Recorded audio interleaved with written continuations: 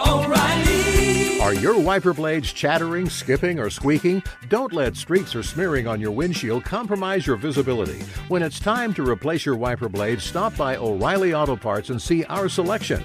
Our professional parts people will even install your new wiper blades while you wait. Stop by O'Reilly Auto Parts today. O'Reilly Auto Parts.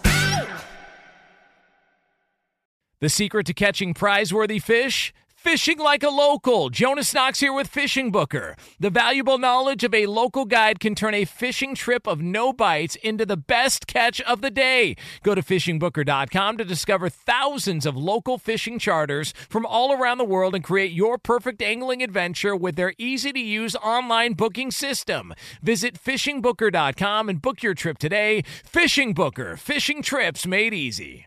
At Bet365, we don't do ordinary. We believe that every sport should be epic. Every home run, every hit, every inning, every play. From the moments that are legendary to the ones that fly under the radar. See for yourself when you sign up today and get $150 in bonus bets when you bet just $5. Whatever the sport, whatever the moment, it's never ordinary at Bet365. 21 plus only. Must be present in Ohio. If you or someone you know has a gambling problem and wants help, call 1-800-GAMBLER. Terms and conditions apply. Hey, it's Jonas Knox. Winter is coming. Heavy rain, sleet, snow, and ice. Are your tires up for the challenge? Tread confidently in winter's worst with a set of new tires from Tire Rack. They sell only the best, like the full line of Pirelli tires. Go to TireRack.com/sports. Tell them what you drive. Your tires will ship fast and free to you or one of over 10,000 recommended installers. TireRack.com, the way tire buying should be. Save you 15% or more on car insurance. Visit Geico.com for a free rate quote. Couple of big takeaways. Russell Westbrook, one of the greatest individual seasons in the history of the NBA. He is now done with his season, and that season belongs to the basketball ages. We'll see how well it holds up.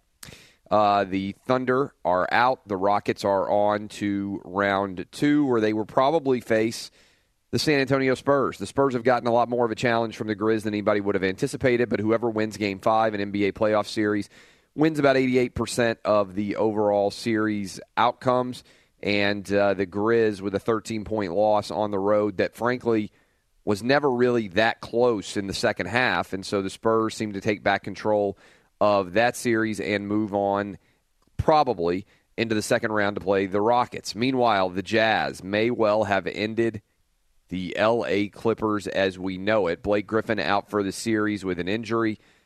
But what's going on with Chris Paul and DeAndre Jordan? They are falling apart, as they typically do once the playoffs arrive. The Jazz take a road win to go up 3-2 in that series, now have an opportunity in Salt Lake City to end that series and advance for the decapitation that will come for either of these teams from the Golden State Warriors in round 2 of the NBA playoffs. Tonight, for those of you sitting around thinking about, well, what's the situation?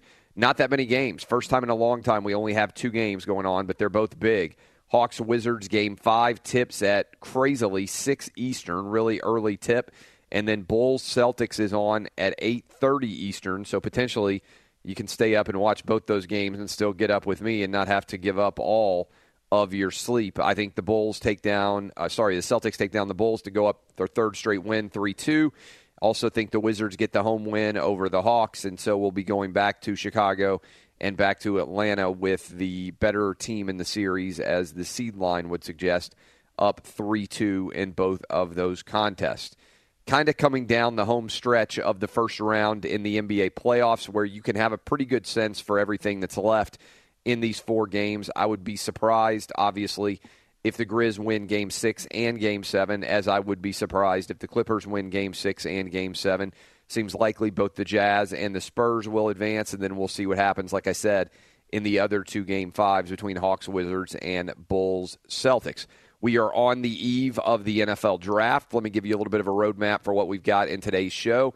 At the bottom of this hour, on every Wednesday, we tend to go to our guy John Campbell at OddsShark to get a setup expectation kind of going in towards the weekend for what is to come in the gambling markets. So we'll talk about the NBA and the NHL as the NHL gets prepared to start the next round of its playoff series, I believe, tonight. And we'll also talk about the NFL draft. You can now bet on a lot of different prop bets for the NFL draft. Who's rising, who's falling, how much of a prohibitive favorite is Myles Garrett to go number 1 overall to the Cleveland Browns? Those questions all kind of hanging out there. Let me go around the horn. By the way, Jeff Schwartz joins us every single Wednesday in the hour 2. He will be with us. And we have got a pretty cool guest that I'm kind of excited to talk with, David Duchovny from X-Files and Californication, I think is the name of the show that he did for Showtime for a long time as well. He will be on with us, former basketball player at Princeton. We'll find out what he thinks about the NBA playoffs and other issues. He's on in the final segment of hour 2. Hour 3, I believe we will go ahead and knock out some of the anonymous mailbag.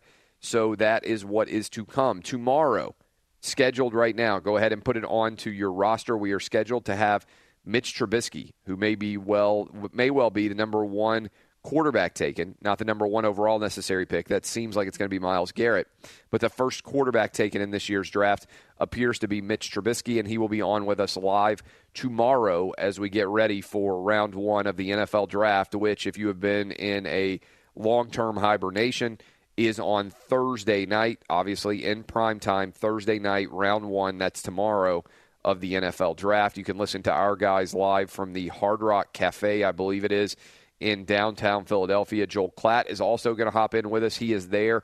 He'll be on Fox Sports Radio alongside Jay Glazer, breaking down every one of those picks. In fact, Jay Glazer was on such a roll last year that he got every single pick right before it was officially announced. So if you want to know what is going to happen in the draft, all you got to do is tune into those guys on Fox Sports Radio. Okay, let's go around the horn. Jason Martin, any big surprises that came out of last night's NBA games? No, none at all.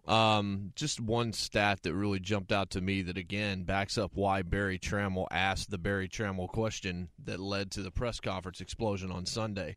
Westbrook was off the floor last night for 6 minutes. In that 6-minute span, the Houston Rockets outscored the Oklahoma City Thunder 27-9. So it was an 18-point differential when he was off the floor. Of course, they lose the game by 6. Westbrook got really tired in the end, but again, he has 47 points on the way out. A ridiculous season. I think that we also have seen the end of this, as you said, this iteration of the Clippers. I don't think Blake Griffin plays another game in that uniform. I don't think he should play another game in that uniform because when he goes out, you basically have 2 guys, and then when Redick shows up, you've got J.J. Redick. But then you've got a bunch of very, very old pieces. You've got the rotting husk of Paul Pierce. You've got whatever's left from Jamal Crawford, which isn't very much. You just don't have enough. And if they're trying to compete, they need to actually get quantity, maybe. They need to get quality, but they need to get quantity. They can't just get one guy. So they need to move Blake Griffin out of there because I think Utah's won that series. I had predicted that beforehand. They're the better team, quite frankly. They have more pieces. They have younger pieces. They have guys that really play well together and fit within that system. So I think Utah's a really good team. Do I think they're going to be able to get past Golden State? No. I think maybe they get a game at best. Golden State's going to steamroll. I think we've kind of seen that as we've moved along. I think the Rockets are the only team that can get 2 out of them. That seems like if the Rockets make it there, I think we're looking at, let's say it's a 3-1 series in favor of the Warriors, then the Rockets make it 3-2, and then they get knocked out. Like that's kind of what we're looking at, which is a little bit depressing because we're watching series and maybe they're dramatic, but what are we really watching? We're just watching to see who's being led to the slaughter right now. And I think that we'll see how the ratings play out as they continue to move along because there doesn't seem to be a whole lot of drama right now in the Western Conference especially. That well could be true. We'll see exactly what happens. We're close to an all-chalk first round in the NBA. I think what's going to end up happening if you break it down is that everybody who is the better seed is going to advance with the possible exception of Utah over the Clippers. And again, Utah over the Clippers is not that significant of a upset. I mean, in the grand scheme of things, we're talking about a 4 versus a 5 seed, and then you toss in Blake Griffin being out for the majority of the series. Again, not that huge of a surprise. Chris Paul was asked if he would be back in L.A. for Game 7, and this was his response. Chris, will the Clippers be back here Sunday playing a Game 7? What? Your feeling about, your level of confidence that you'll be back here again. What you think? I'm on the team. What you want me to say? Nah, it's over. I mean, that's what you want to hear? Yes. Come on, man. You've been doing this long enough. Seriously, right? You can expand upon that. No, I don't know. Everybody in here laughing for a reason. Come on, man. You expect to win Game 6. To be fair, we gave Russell Westbrook some flack for the way he responded to that question after I guess it was Game 4. This one, I mean, what do you expect the player to say? It's a dumb Do you expect question. to be back for Game 7? No, we expect to lose Game 6. I mean, it's a really dumb question. There's only one answer. The easy kind of tip for people out there, you're young, you're driving into school this morning. We got a ton of high school and college kids who listen to the show all over the country. Don't ask a question that only has one answer. Doesn't make sense. Just doesn't make sense. You're not trying to develop a record as a lawyer in a deposition. That's when you ask a question you know the answer to. When you're a reporter, definitely don't ask a question you know the answer to. Everybody else knows the answer too. It's boring. Let's talk about this. I'm going to talk about this for most of the second segment of the show here. Garyon Conley. If you haven't heard this story, yesterday I told you that it was going to be the number one story surrounding the NFL draft, and we played the report out of Cleveland that was, as of yet, not naming the first-round potential draft pick who was involved in a sexual assault investigation. Well, yesterday around noon, TMZ came out with the report, got the police report, and I'm going to read from TMZ's report. Garyon Conley, projected first-round pick in the upcoming NFL draft, has been named in a police report by a woman who claims he raped her in a Cleveland hotel, but he adamantly denies the allegations. 21-year-old was a superstar cornerback at Ohio State. Draft experts say he could be taken as high as 10 in the draft on Thursday. But according to a police report filed in Cleveland and obtained by TMZ Sports, a 23-year-old white female told police Conley violated her in a hotel suite bathroom at a Westin hotel on April 9th. According to the report, this is crazy, these details. The accuser says she met Conley in a hotel elevator around 3 a.m. Man, shoot, right? And brought her back to his hotel room. She claims Conley asked her to have a foursome with another friend of his and a woman. The accuser says she declined the foursome offer, but instead offered to watch the other couple have sex in the hotel bathroom instead. Compromise is what makes all great relationships work. Very nice of this woman. And then things went bad. A short time later, according to this woman's story, Conley unbuttoned her pants and began to have sex with her. She claims she said no, and that she also said, "No, stop, it hurts." But he kept going until he finished. She says Conley then kicked her out of the hotel room. The woman called 911, described her assailant as a black male who wouldn't take his sunglasses off and had an Ohio State tattoo on his left forearm. The woman says she went to a local hospital where a rape kit was administered. An officer tried to speak with the accuser at the hospital, but she refused. Again, I'm reading from TMZ. To do an interview. Instead, she told the cops she wanted to go home and, quote, her dignity was stripped from her in a matter of minutes. She refused to speak to cops after that.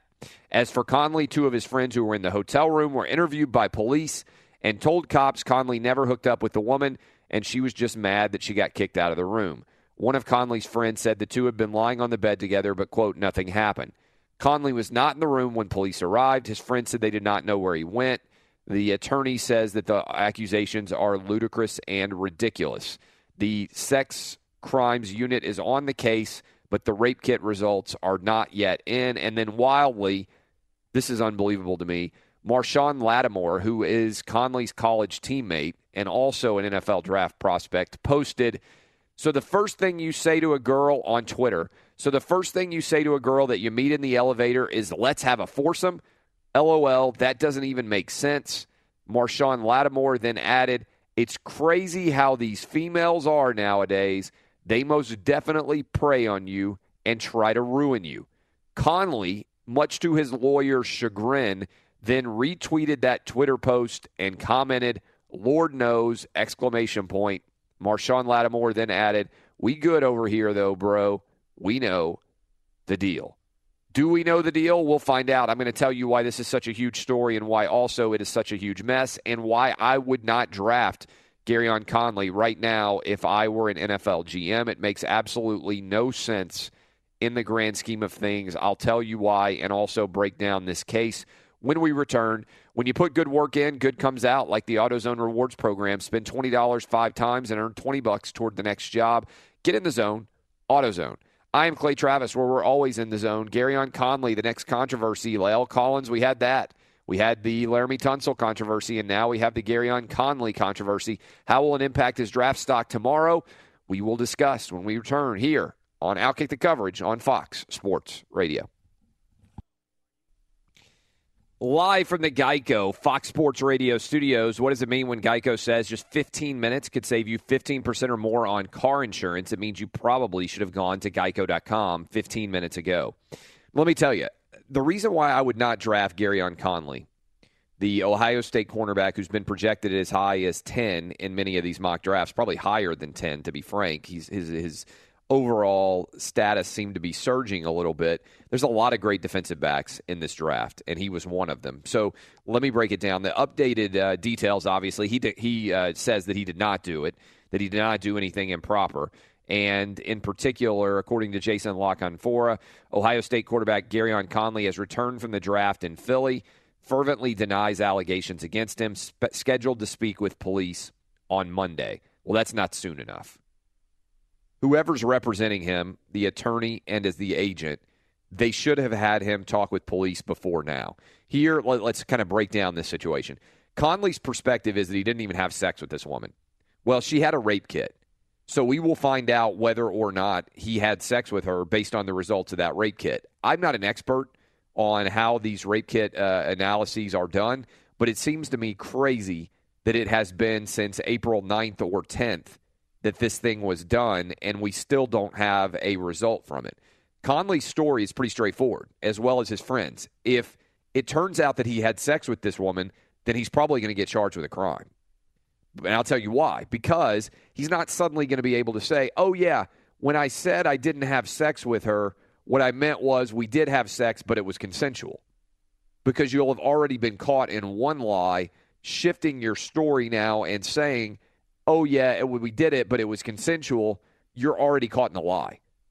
So why would I or why would a jury believe you when you are saying in the first place we didn't have sex at all, and then she has a rape kit test done, it shows that you had sex with her, and then you come back and say, well, when I said I didn't have sex with her at all, I meant we did have sex actually, but that it was consensual.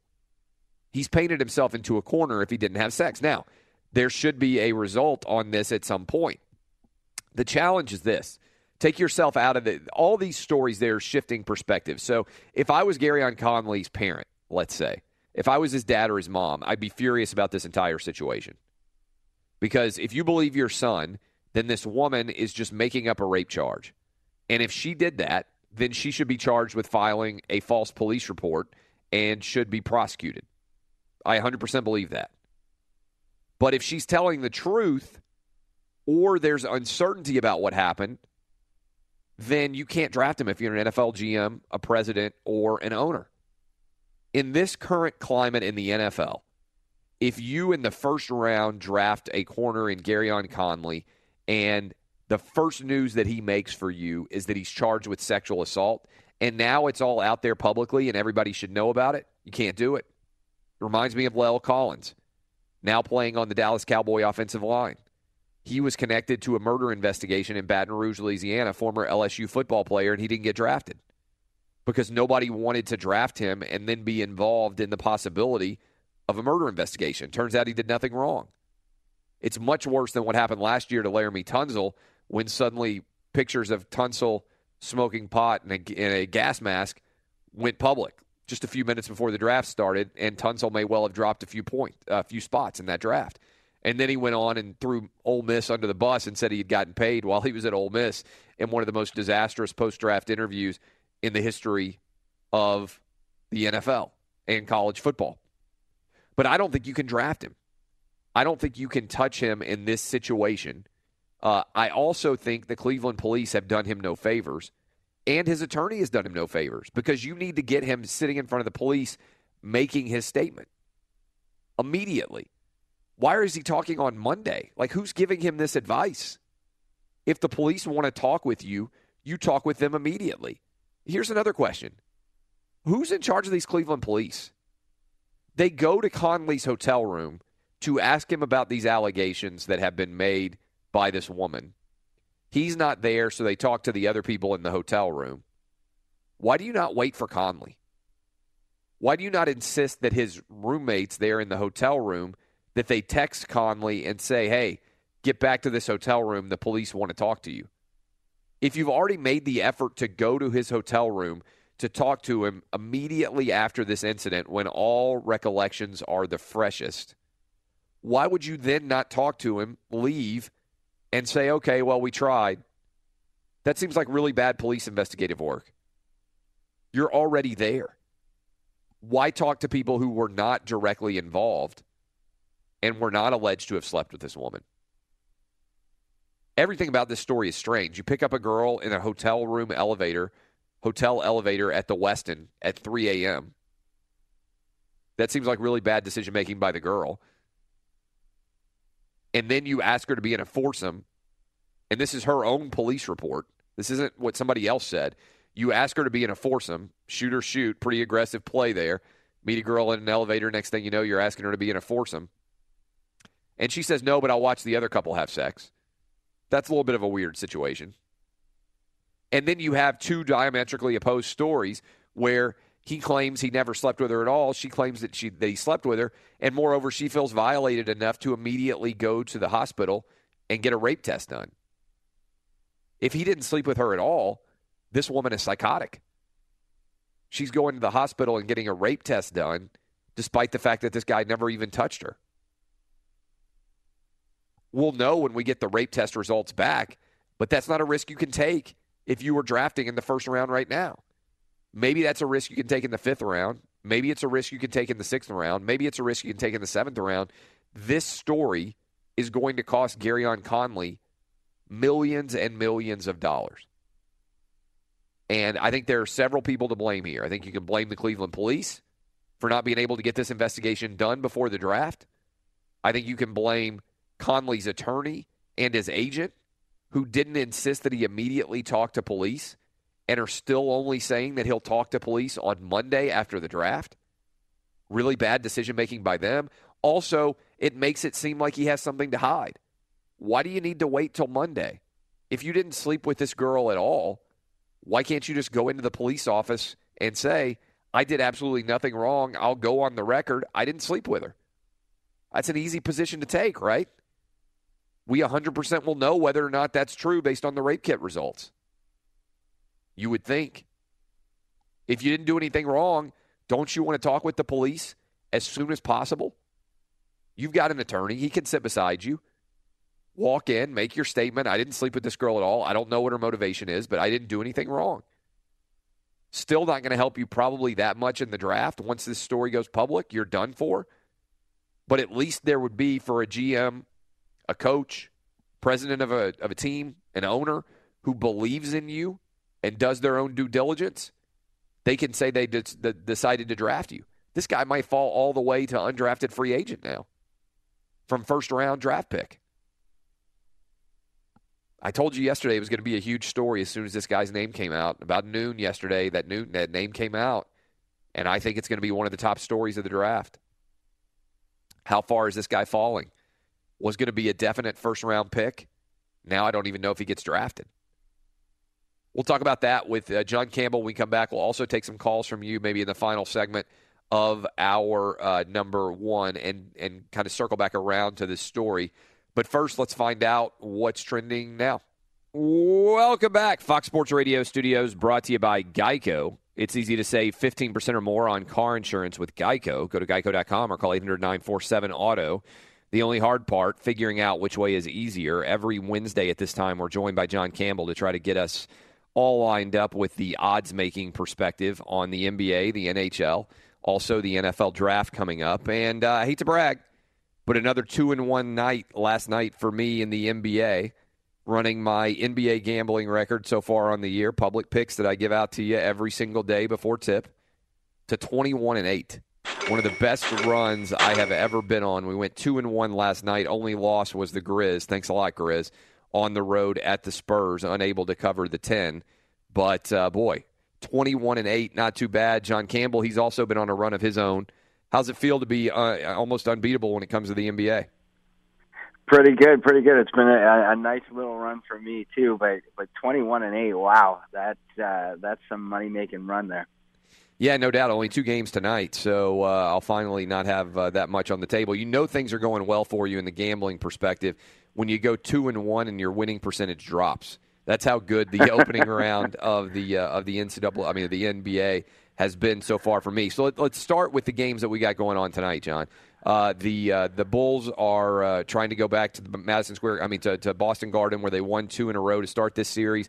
But boy, how things have changed. There's talk that Rondo may be trying to play. What's going to happen in Game 5? Do you have to take into account this Rondo angle at all? Yeah, I think so. I think we're seeing just how huge Rondo is to this Bulls team. He's really the glue for this team. And I wrote a piece on the weekend about that's exactly the kind of injury that you hope for as a bettor. If you have a high basketball IQ, you know how important he is to the Bulls and what a huge impact he has. If he does play, it's hard to think he'll be as effective. So I still like the Celtics here minus 7.5. I just don't think this Bulls team can come together without Rondo. Other game going on is a chance for the Raptors to close out the Bucks in what has been a pretty interesting series. The Raptors up 3-2 going on the road in Milwaukee. What do you think happens in this one? I think something snapped in the Raptors' last game. That might have been their best game of the whole season. You can almost count on a lull every game for the Raptors, and I love to bet them in game for that reason. I can usually get a nice juicy middle, but they played a full 48 minutes last game, and I was going to lean Bucks, but one game, which doesn't normally happen, this changed my mind. I like the Raptors here plus 1.5. I think they're going to win this one outright. We're talking to John Campbell. You can find him on Twitter at Johnny Oddshark. You can check him out online at oddshark.com, where they have all sorts of gambling and informational related needs if you're in the gambling game. Okay, so far in the NBA playoffs, it seems like we're going to have mostly a chalk first round with the possible exception of the Jazz beating the Clippers. In that respect, let's go ahead and think forward to round 2. Is there anything that happened in round 1 that has substantially changed the outcome or projections for round 2, or are we still saying, look, Warriors big favorite, Spurs big favorite, probably still, if the Celtics get through, they would be favored over the Wizards, although that could be a little bit intriguing. We'll see what happens in that matchup. And certainly the Cavs would be favored over the Raptors or the Bucks. Is there anything out there that looks intriguing to you about second-round NBA action? Well, the Celtics were a team I kind of had my eye on, but they're 20-1 now. Now that they've tied up this series. Raptors are 35-1. That's about where they've been. I do think the Jazz aren't getting much respect at 45-1. I think that one might be worth a shot. I don't think they're going to come through there, but those are ones that kind of caught my eye. The Warriors are minus 225 now, so they're just growing. The odds are just going to get worse for them without them even playing. You're in Canada, which is the national land of hockey, and the second round of the NHL playoffs start tonight. Preds, Blues, and Oilers, Ducks, both going on. What's the play in either of these games? Well, I like your Nashville Predators tonight, plus 105. I think that's a little bit of disrespect the way they absolutely manhandled the Blackhawks, who a lot of people thought, including me, who thought were going to win the Cup. And one of the things that's interesting there is that the Predators are plus 105 dogs, but they're favored minus 125 in that series. So that's interesting. I like them in game 1. I like the Ducks a lot, minus 127 here. Something to keep in mind, too, with the Predators is that going back to 2005, 2006, during that lockout year, no team has been involved in a sweep series after sweeping. So if you like to bet the number of games, I wouldn't suggest betting the Preds to sweep again here. Tomorrow, we have what a lot of people are saying is basically the Stanley Cup final, the Penguins and the Caps. Are you buying into that as being the matchup of the teams that will end up winning the Stanley Cup? It's certainly possible, but in the NHL, and this is the beauty of it, you can't rule out any team. And the Senators, who are the biggest long shot right now, are only 11-1, and I like them to beat the Rangers here, and they're underdogs in Game 1. So I think we're going to see a lot of value here. You can't be surprised with anything that happens in the NHL. The Penguins repeating in the NHL, I think, is the hardest thing to do. I think it's harder than any other sport. So I won't be shocked, but it's wide open. We also, tomorrow is the NFL Draft, and there are a lot of props out there about the NFL Draft, and we're talking to John Campbell. Follow him on Twitter, @JohnnyOddshark. What do you like the most about the NFL Draft? Let's start here. Let me start here with you with this. There's always a lot of drama about who's going to be the overall number one pick. If you buy into what the offshores are telling us, it's basically a foregone conclusion that it's going to be Myles Garrett, right? Yeah, he's minus 1,600, and usually that's a pretty good indicator not to waste your money on anything else. So that's a tough one to argue with. It's a lot of chalk, not the highest chalk we've seen before, and that actually has come down a little bit. But it looks like that's the way it's going to go. The other pick that is kind of interesting is where will Christian McCaffrey go? And there's been a lot of movement on this in terms of where he's going to be. Initially, I think it was over/under of 8.5. Then I believe this has moved to 12.5. He seems to be kind of an interesting guy in terms of the amount of interest in him and also in the amount of movement that we've seen in his draft position. Yeah, and I think that one's going to go over, and I think teams are just in a dilemma with him. There's so much talent there. He's such a smart football player, but I just don't think teams know what they're going to do with him. He can do a lot of different things, and that's why I think it might go over. Couple of other positions that I want to hit on here. It appears that Leonard Fournette is the favorite to be the first running back taken. You can bet on the over-under of 4.5 as to whether or not he is going to be picked there. Draft position of Dalvin Cook all the way down at 26.5 over-under. And maybe the biggest story so far, Joe Mixon, and although we'll see whether the Garyon Conley story changes that, where is Joe Mixon going to be? Over-under on Joe Mixon is at 46.5. So about midway through the second round is where people are saying that a team is going to be willing to take a risk on him. Yeah, and I certainly wouldn't, and I think he's 50-1 as well to be the first running back selected. And that category is actually probably my favorite pick of the draft here. I like Dalvin Cook plus 650. I think there's some great value there. He's the running back I would pick first. He's an amazing runner, and both with speed and power to me. So plus 650 Dalvin Cook is probably my favorite play in the whole draft. And I'm reading off of oddshark.com. You can check some of these out yourself. How many players from the SEC will be drafted in round one? Over, under 10.5, and over 10.5 is minus 165. So odds are at least 11 guys going to go. Now let's talk about the quarterbacks a little bit because that has gotten a lot of attention. Whether it will be Mitch Trubisky, who we will have on the show tomorrow, or Deshaun Watson as the first quarterback taken. Trubisky is the favorite to be the first quarterback taken. Patrick Mahomes also favored to go in the first round. And I believe there's an over-under on number of quarterbacks to go in the first round, and that's set around 2.5, so with a little bit of juice on the 3. What else jumps out at you about these NFL props? Well, Mahomes is another one, the QB category. He's 12-1, and that's another one if you're looking for a little bit of an underdog to take. I just don't think anybody's a clear front runner here, and I don't think any of them are blowing you away. So I think Mahomes at 12-1 is another one I really like. And what just jumps out at me really is just how popular draft betting has gotten, even in the last few years. It's amazing how much money this kind of brings in, and just the interest this generates. People will bet on anything. Also, last question for you. Let's go back to the NFL, the field itself. Adrian Peterson signs with the Saints. Was there any impact at all in the Saints' odds to win the Super Bowl or maybe their division with the addition of Adrian Peterson? Yeah, this one's kind of bizarre. It depends on where you look, and the Saints were around 75-1 to open at a few places, and some places haven't moved the Saints at all, which I think is the right move. and others have gone all the way down to 33-1. So, wow. Yeah, odds vary from 33-1 to 75-1. That's pretty rare. You don't see variance like that too often. I just don't think he's going to make that much of a difference. I think the Saints have to fix their terrible, horrible defense before anything's going to change there. We'll talk to you next week, John Campbell. Always enjoy it. Thanks a lot, Clay. Go find John Campbell at Johnny Oddshark on Twitter. I am Clay Travis. You are listening to Outkick the Coverage on Fox Sports Radio. Live from the Geico Fox Sports Radio studios, time for the Geico Play of the Day. Johnson penetrates, steps back. Joe does it again! He's incredible! 20-second timeout. Absolutely mind-blowing, incredible! ISO Joe, the 15-year NBA vet, more than doubled his regular season average in points scored, become a clutch performer for the Jazz, who now lead the Clips 3-2, Game 6 Friday night in Salt Lake City. That's your play of the day, presented by Geico. It's easy to save 15% or more on car insurance with Geico.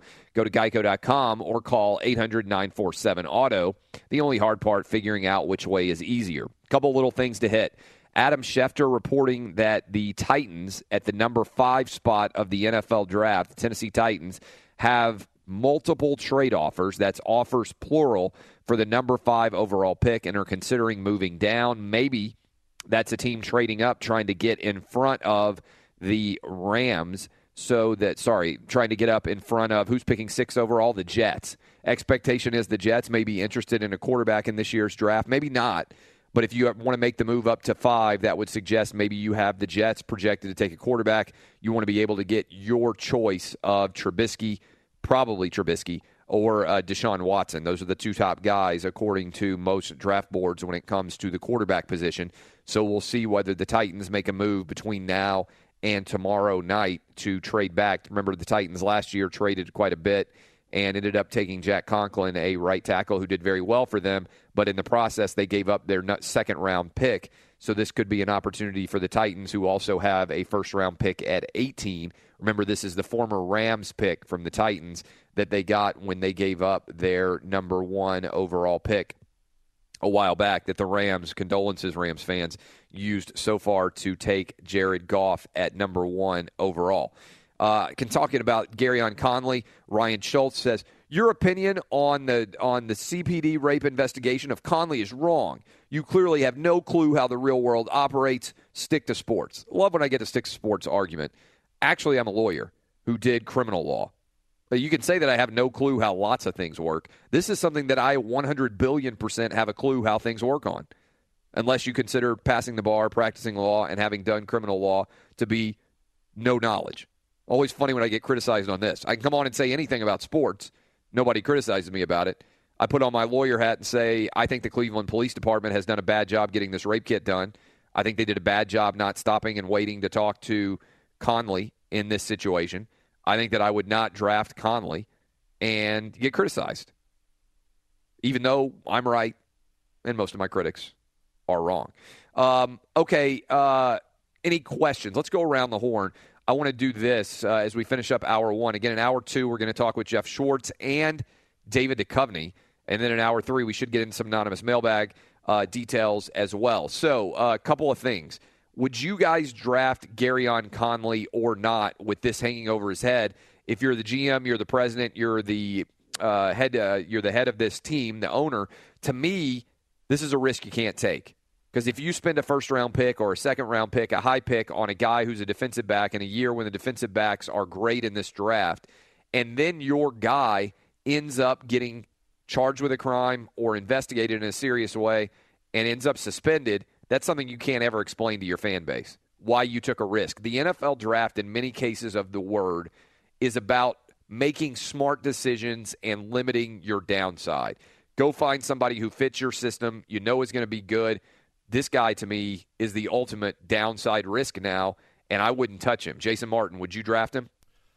No, but mainly because where you would have to draft him, that's where the risk is entailed, because there will be a team that will take him higher than I would want to take him with this, because you can't blow it with your first-round pick. You can't blow it with one of these early picks because it can set back your franchise it can set you back so far. And then you look at how this has played out, the judgment that has kind of overtaken the people that he's associated himself with, including his attorney, he would have to be an otherworldly kind of prospect. Like, if this is Myles Garrett, we might be having a different conversation, but it's not. Like, I understand he's a top 20 player, but you can't get this wrong. If this goes the wrong way for him, it could wreck your franchise. You just can't do it. Yeah, Justin, Danny G, would either of you take him in the first round quickly? Not with a high pick, no. And the research shows that with these collegiate athletes who have problems swirling around them, they usually don't pan out in the NFL. The two exceptions being Warren Sapp and Randy Moss. So you'd have to hope that he could be one of the exceptions. Yeah, and we'll talk a little bit about this more at the top of hour two. To me, this is an indication of just how do you put yourself in a position where you could end up getting like this? All you have to do is stay out of trouble from the time you do the combine in February, March, and April. Is it that hard to stay out of trouble? The fact that your name gets connected to something, even if you're innocent, is a troubling situation to me if I'm an NFL GM or an owner making a decision like this. I am Clay Travis. We're going to come back in hour two, joined by Jeff Schwartz and David Duchovny. Going to be a lot of fun in hour two. This is Outkick the Coverage on Fox Sports Radio. Welcome back to the Fox Sports Radio studios, brought to you by Geico. 15 minutes could save you 15% or more on car insurance. Visit geico.com for a free rate quote, as well as my friends at AutoZone. For a limited time, get a great deal on select Mobil 1 synthetic oil and STP filters and receive a $5 AutoZone gift card by mail. See store for details. Get in the zone, AutoZone.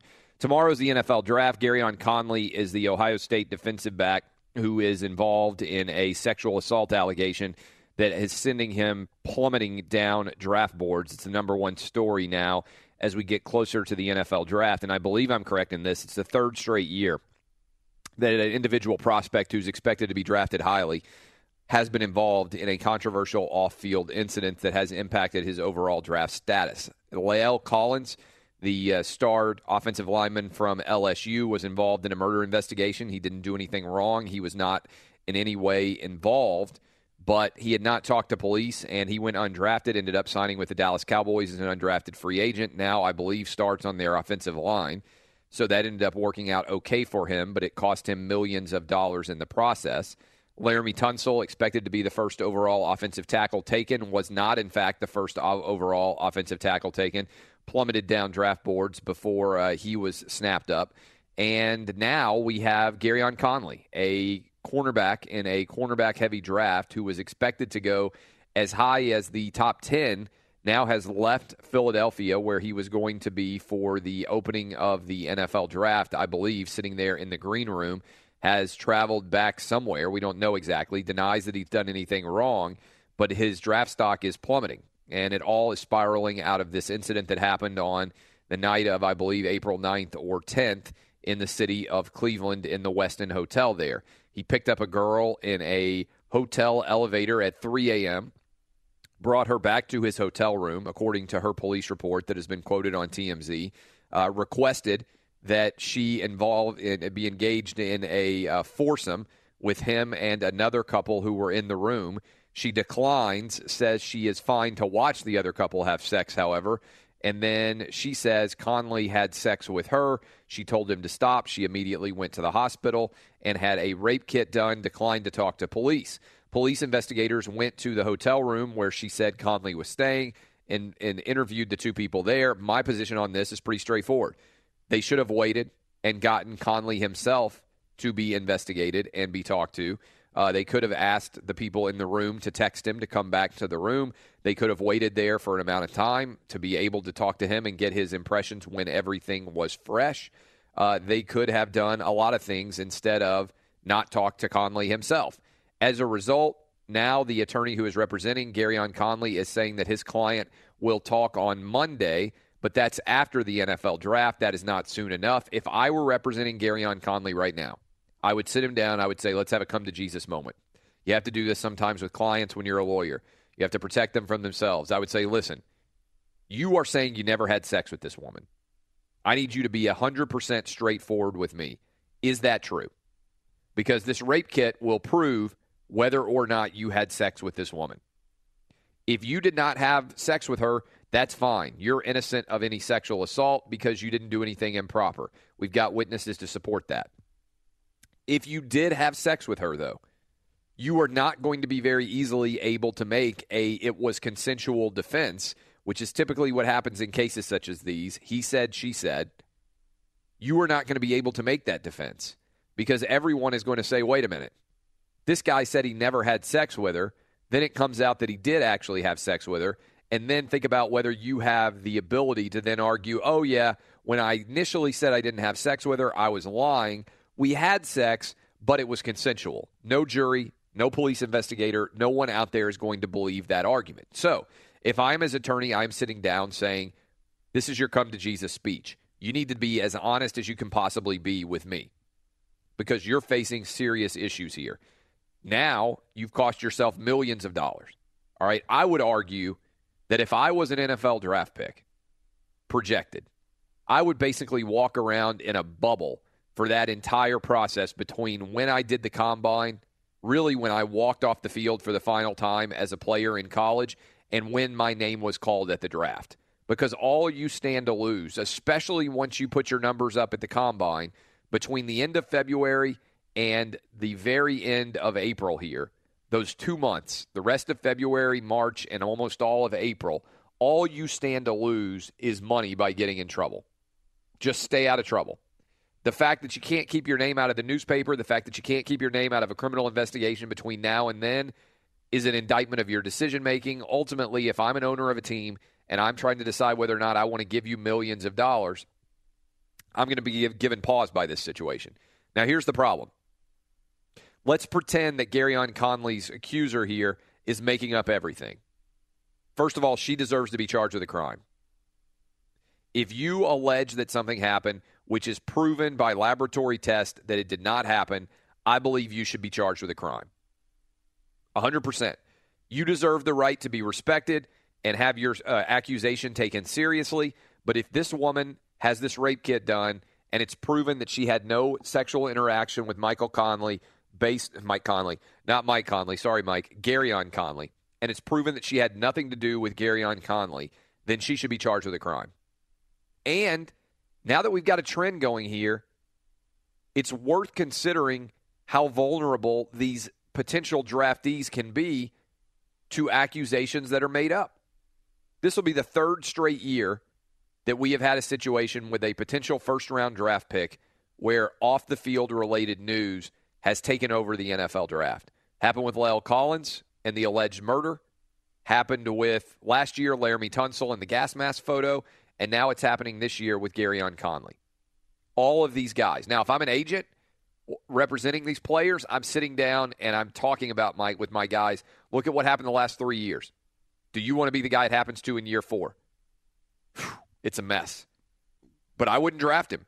I don't think you can touch him in this scenario, this situation. I think that's how a GM loses his job. Yeah, who'd you draft in the first round? We took Garyon Conley. Oh, you mean the guy who was being investigated for sexual assault? And then what happened? Best case scenario, nothing. He's the exact same guy that you thought he was. Worst case scenario, he gets charged with sexual assault. Then he's going to get suspended by the NFL. He might go to jail. And you wasted your first-round pick on him knowing that this was a risk that could be out there. Many senses of the word, the NFL draft is about mitigating risk. Finding guys that you think have great upside, limited downside, especially early in the draft. Especially at the cornerback position when it is one of the best cornerback drafts, according to experts, that we have ever seen. Garyon Conley's just not worth the risk. Now, I might take him in the 3rd round. I might take him in the 4th round, 5th, 6th, 7th round. I certainly would sign him as a free agent. But I'm not taking him in the 1st or 2nd rounds. And then waiting to see whether or not this guy is going to be charged with sexual assault? No way. Not in this environment. Not at this time. I'm not facing the media hordes and explaining why I took a guy who ended up getting charged with sexual assault. You just can't do anything. Even if you sit across from this guy and he's teared up and he's screaming and he's telling you, I didn't do anything wrong at all, that's the situation we find ourselves in. And I think the agent and the attorney here have done a poor job not getting him to sit down with the police between now and then. If you didn't do anything wrong at all, why are you not talking to police till after the draft? That's really bad advice. I'm sorry. We're not going to talk till Monday. What? That's the report from Jason La Canfora. You're not going to talk to the police till Monday? That's almost a month after this incident happened. Why did you not talk to him between now and then? What are you trying to keep from getting out? What are you trying to hide from me? If I'm GM, if I'm an owner of a team, if I'm a president, and I'm making a decision on my draft board, Gareon Conley's off of it at the top. Just ask that basic question. Why would you not talk to police before the draft? Try to eliminate all this uncertainty. If I were representing him today, I'd march him right in the Cleveland Police Department. I'd give a statement. Then I'd come out and I would have a press conference announcing that we did absolutely nothing wrong. Now, problem with that is your client is putting himself in serious jeopardy if he actually did do something wrong. And as an attorney, you never know when your client's being honest. That's why I said you got to have a come to Jesus talk with him. We'll talk about that, and we'll talk about more with Jeff Schwartz, former NFL offensive lineman. He was drafted, had to wait around all day. What does he think about this Gareon Conley story? What does he think about the Wonderlic? He texted me and said he wants to talk about the Wonderlic and what that experience was like sitting down in that room, taking that Wonderlic test. We'll talk about all that and more with our boy Jeff Schwartz. Also, final segment of the hour, we're going to talk to Hollywood superstar David Duchovny. All that's happening in hour 2, still to come. Next 3 segments here on Outkick the Coverage on Fox Sports Radio. Live from the Geico Fox Sports Radio studios. What does it mean when Geico says just 15 minutes could save you 15% or more on car insurance? It means you probably should have gone to geico.com 15 minutes ago. This segment every single week. Hour 2, segment 2, our boy Jeff Schwartz, former NFL offensive lineman, rolls into town and joins us. What's up, Jeff? How are you? It's Mickey Mouse Clubhouse this morning, so it's a good morning. There you go. The happy dance. I know it well, and that's what happens when you have 3 boys. We've been through it a bunch of different times. Gareon Conley, I want to start here with you. You went through the NFL Combine. You sat around and waited to be drafted. Were you conscious of the fact, like, don't get in trouble, don't do anything dumb during those couple of months between the Combine and the draft itself? Or were you just the kind of guy who was not necessarily going to be getting in trouble otherwise, so you didn't even think about it? Like, did your agent sit down and talk to you? Was there any kind of special, what I call, like, come, even though you're Jewish, come to Jesus moment where your agent's like, look, just don't screw this up. Just be smart. You got millions of dollars at stake. Did you have any kind of talk like that? I don't remember a specific talk like that. Then again, I was not one of those guys that was probably going to get in trouble, and I was also not a first-round draft pick. So I don't think I ever got a talk where, hey, don't screw this up. You're going to lose your draft status. But my agent has Lyle Collins. If you remember a couple of years ago. Oh yeah, we just talked about that. Yeah, with his situation. And nothing happened to that. That was he did nothing wrong. Nothing happened. So, right before the draft, it's not a good time for any of these allegations to come up. And, it's just the worst time professionally to have anything like this happen. Obviously, if this is, what happened, it's not good anytime. But just surprising that they tried to hold out on the name for so long. I mean, they wouldn't apply the same standard to anyone else. So it's interesting to see their technique and their tactic there. Would you draft him? Because I came on and I said, look, I would not draft this guy until the Cleveland Police Department gives him a clean bill of health and says we're not going to be charging him. He didn't do anything wrong. Because the risk-reward here is if everything goes perfect, you end up in the exact same position you would be in if this story had never happened, which is you draft a guy who doesn't have any danger zone associated with him off the field. If you draft him and he gets charged with sexual assault and you draft him early in the draft, that's the kind of decision that gets a GM fired because you're basically just wasting a pick. Yeah, I don't think he's going to get drafted high at all. He's already withdrawn himself from the draft. He's not going to Philly. I just think that now with the way news is handled and the way the backlash that comes with taking players with checkered past, I just don't see it happening until the Cleveland police say something. Even then, I mean, I don't know if it's going to go away. But we look at Joe Mixon, right? I mean, I saw yesterday on he's the second best running back. Someone had him down, and that doesn't mean he's going the first round, but he's going to go in the second or third round. So, NFL teams always have to weigh kind of the The PR hits that come from making decisions like this, there's no doubt. Yeah, I guess, but also just how good the player is. I mean, we've talked about this all the time. If your talent outweighs your problems, you're gonna play. You're gonna find a spot. So I think he's gonna slide way down the draft. And even if the Cleveland police clear him, which I don't think will happen this quickly by Thursday, maybe a 5th, 6th round pick. If not, he'll just be like Lyle. He'll try to force his way out of the draft and get a short-term deal and then try to re-sign as soon as possible. We're talking to Jeff Schwartz. Okay, let's go back through the draft process for you again. You said you wanted to talk about the Wonderlic. You're a smart guy. What was your Wonderlic experience like? A lot of the test scores have been going public. 50-question test. You have 12 minutes to complete it. You're a big guy sitting at a small desk, I would imagine, in a room full of a lot of big guys at small desks. What was that experience like taking the Wonderlic? I think we miss the point sometimes of what the Wonderlic really tests. Yes, of course, it tests intelligence, but it tests processing. If my math is right, you have about 15 seconds to answer a question. If you answer all 50 in the 12-minute time period, well, that's almost the same amount of time you have the line of scrimmage to figure out what's going on before the ball snap. So it's a test about processing. The questions are not very hard. If you gave kids more time, they would get much higher scores because they'd have time to figure it out. And there's sample Wonderlics online. You can see them. I know Darren Rovell did one yesterday. You can find them and do them. You can see the questions are not hard, but it's processing. And that's why it's important for the guys who process the most to have the higher scores, like quarterback. You're a running back. Who cares, right? You don't really have to process very much. You're in your stance. You know where the running play is. You look at the linebackers at the snap, and you go. If you're a quarterback, an offensive lineman, maybe a safety who's having to look all over the place and figure things out, it's important to be able to process things really fast and, process some correctly as well. And that's the importance of the Wonderlic. I think we think it's an overall intelligence test, and it probably is. But it's the fact that you can process things in real time, and that translates to the NFL, because everything you do in college, and I wrote an article about this yesterday about offensive linemen, if you do things in college well that translate to the NFL, you get drafted higher, plain and simple, and you'll do better in the NFL. And this is one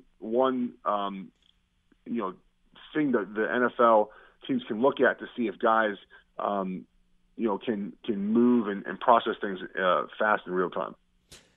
I think that's probably one of the most underrated aspects of playing in the modern day NFL. And I've been arguing that I care about it a great deal for quarterbacks, for instance, because it's not a coincidence that all 7 quarterbacks who are currently Super Bowl winning, I don't believe, in the NFL have scored 25 or above, and most of those guys are over 30. When you are lining up to play in the NFL, are you even conscious of how quickly your brain is working? It was I remember reading an article about Eli Manning, and Eli Manning scored really well in the Wonderlic. He scored like a 39. And somebody said to him, take me through all the decisions that you're making at the offensive line when you go under center, right? And just walk me through the steps that you make. And he wasn't even able to take them step by step through all the decisions that he was making because his brain was processing so much of the information from what he was seeing from the defensive side of the ball. And I just thought the interview was fascinating from that respect because it was a lot more detailed than typically you would get. And I think about that too now with what I do, right? Like I run a website, and if I sit down and try to explain to somebody why I'm going to write the article I'm going to write and all the other things that have gone on in my head when I make a decision to write something, it's hard for me to go back and follow all those steps as well. I bet it's also hard for you on the offensive line to go, okay, step 1, check this box. Step 2, move here. Because you're getting, as you get better and better at what you do, so rapid in terms of your ability to process information and move along that you're not even conscious of the checklist that your brain's going through. And that's why experience is so important. Like you mentioned your website, you've done it for 6-7 years now. So when you go to write an article, you already know subconsciously this is going to work, or this is why I want to write this. It's the same when you play quarterback. I played with Eli. I couldn't tell you how he figures some stuff out. I have no idea. There were times where he would make an audible for protections, and I would think he's nuts. And he was exactly right. That's not my job. It's his. So and it comes from film study, knowing your plays inside and out. For me. We get the play call in. I come to the line of scrimmage. I check, the defensive line, the linebackers, the safeties, get in my stance, make my call. Guys start moving. I start looking at guys, and then set hut. And you have to know as the defense moves or your technique might change. You have to know what to do when the ball snaps. You can't wait a split second to figure it out. So that all comes from reps, film study, and just having confidence in your ability. If you're not confident, you're not going to play fast. It's all about playing fast. And, I don't know how Eli does it. These guys just – watching film with Eli was so fun because he'd sit there, he would make a cut up for us on Thursdays, and we'd go over the blitzes for the week. The team was running, and, his mind just works faster than ours, and that's why he's so good. And I like playing with him. But for me, it was all about just trusting that I knew what I was seeing, first of all, and that I had seen on film, and I know know what I'm doing. I think that's probably fascinating to a lot of people, describing kind of the method to Eli's madness, because he gets criticized a lot for throwing interceptions or being high risk, kind of high reward at times. But in your experience, this guy was kind of off the charts in terms of football knowledge. Oh, it was unbelievable. In 2015, the year I played a lot before I got hurt again, we had one – I got hurt in the 11th or 12th game. We had one play all year where we got fooled on a blitz and got sacked. Wow. That was against New Orleans. I remember because I was, shocked. They actually fooled Eli. I mean, we played the Bills with Rex Ryan. You know how he does. Everyone's walking around. We didn't have one problem with it. And part of it is we, as offensive linemen, we studied with Eli, so we had an idea of what was happening. So when he makes the checks, we know what's going on. It doesn't work if the quarterback knows and we don't know.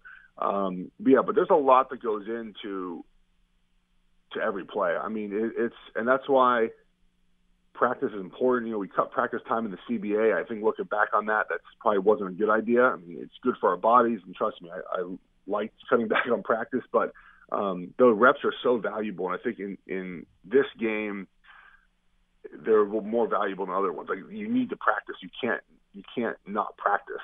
And that's one of the reasons why is everything we just talked about is that being able to process what's happening. And for quarterbacks, think about this for quarterbacks too. It's even worse. If they are under center and they do a play action pass, they turn their back to the defense, and then they fake the handoff and look up, and the defense is totally different than what it was when they snap the ball. The guys are in different spots already. And so that's why it's so important to know what you're doing, because if Eli knows, or any quarterback, hey, it's cover 2 here, and as he goes through the process of faking his handoff, he should know in his brain, okay, it's cover 2, but if it's not, where's my outlet at? What am I doing here if they rotate down, it's cover 1. So there's just so much that goes in the quarterback position. We're talking to Jeff Schwartz. On the day of the draft, you went in the 7th round. So that's the second day back then. I think they had 1, 2, 3 on Saturday, 4, 5, 6, 7, if I'm not mistaken, was day 2. How much of the draft did you watch waiting to see when you were going to be called? So I told myself I was not going to watch the draft. That's what everyone says. Don't watch the draft, don't watch the draft, don't watch the draft. Well, the first day of the draft was 2 rounds, like you said. We had 8 offensive tackles drafted. And I figured I was anywhere between the 10th and 15th best tackle. That sounded about right. And that's when my agents told me 4th to 6th round, that's kind of where you're going to be at. So, of course, like an idiot, I woke up Sunday morning, 6 a.m. on the West Coast, and just sat in front of the TV. I know my name's coming soon. It's got to come soon. And it did not. And I didn't even get phone calls or anything until the 5th round maybe, and the Panthers had actually called me, ended up drafting me, and some teams, I think Atlanta called and was like, we're interested in you. And then the 6th round rolls around, and your agent kind of starts dealing with making arrangements for undrafted free agent status. I was outside playing basketball. I took a walk. I just tried to do everything I could to keep myself busy. And then the Panthers finally called in the 7th round, and the conversation went exactly like this. They called me and said, how do you feel about getting drafted? And at this point, I had talked to a couple teams now who said they were going to draft me and didn't do it. So I said exact words. I said, at this point, I don't even care. And they said, well, we drafted you. And of course, I was excited, but I just didn't. At that point, the day was so long, and it was upsetting. I'm looking at the list right now. Tackles drafted ahead of me. Yeah, you can guess they're not in the NFL anymore. Didn't play very long. What was your signing bonus? 41.6. Well, that's not awful. 41.6. We'll talk to you on the flip side here about what you did with your 41.6. I'm Clay Travis. This is Outkick the Coverage on Fox Sports Radio. We're talking to Jeff Schwartz. Let's find out what's trending now. Welcome back. Fox Sports Radio Studios brought to you by Geico. It's easy to save 15% or more on car insurance with Geico. Go to geico.com or call 800-947-AUTO. The only hard part, figuring out which way is easier. And with TrueCar, you can find out what other people in your area paid for the same car you're looking for. And on average, save over $3,000 off MSRP. Whether you're looking for a new or used car, visit TrueCar to enjoy a more confident car buying experience. 41-6 was Jeff Schwartz's signing bonus when he was drafted in the 7th round. What did you buy? Did you buy anything at all with the 41-6? So I remember when I got my check, it was a little over $24,000, and I was. By the way, that is going to surprise a ton of people out there because they only think all the first-round picks and maybe the second-round picks, the money is big, right? And people pay a lot of attention to it. As you move down the draft, and like you said, I mean, the difference between the number 1 and the 253 or whoever it is substantial. So you got $24,000 after taxes. And what did you do with that? It's the most money probably you'd ever seen in a check before, I imagine. Oh, hands down. And I put it in the bank, of course, and then I don't know. I got a truck, but I didn't put a down payment on it. I got an apartment when I made the team. I don't think I spent I didn't have a big like splash purchase. I'm not that type of person to do that. I just didn't spend it, I don't think. Now I spend money like crazy because I don't know why. I can't stop. Well, because you got a wife and kids. That's partly why. 100% is true. Because I look at our bill, like, it reminds me of an old joke. Like, I heard it before I was married, and I was like, this is not very funny. But I remember, I think it was like Rodney Dangerfield used to say, like, my credit card got stolen, but I let him keep it because she was spending less, or whoever stole it was spending less money.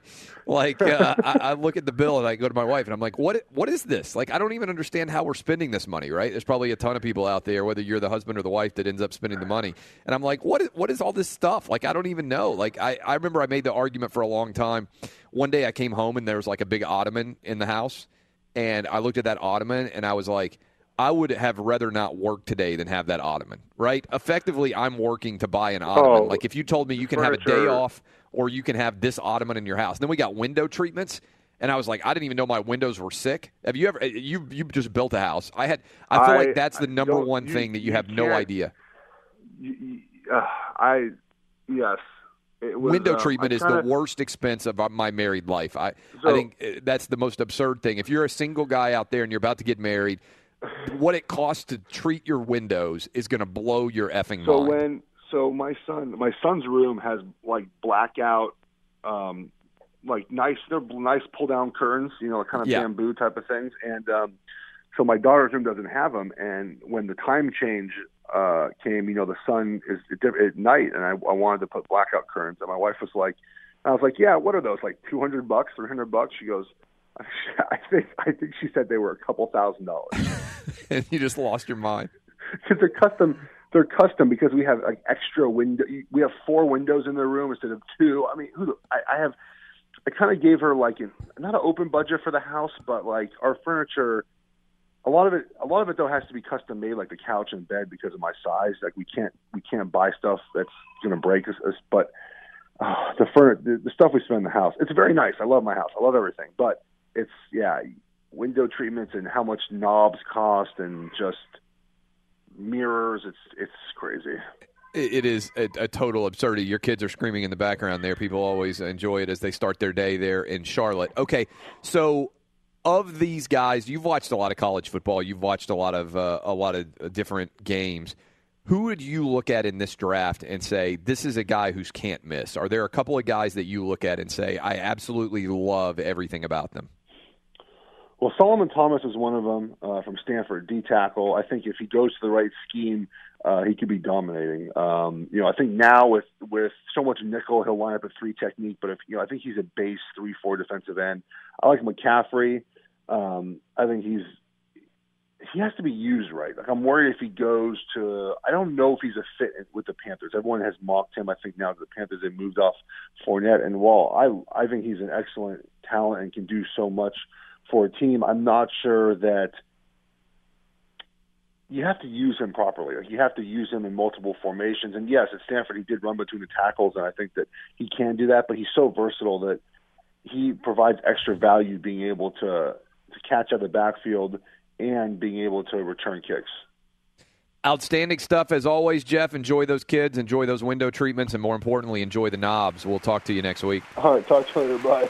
That is Jeff Schwartz. I am Clay Travis. Up next, it's David Duchovny from Californication and the X-Files. We'll have him here live on Fox Sports Radio. Live from the Geico Fox Sports Radio studios. What does it mean when Geico says just 15 minutes could save you 15% or more on car insurance? It means you probably should have gone to geico.com 15 minutes ago.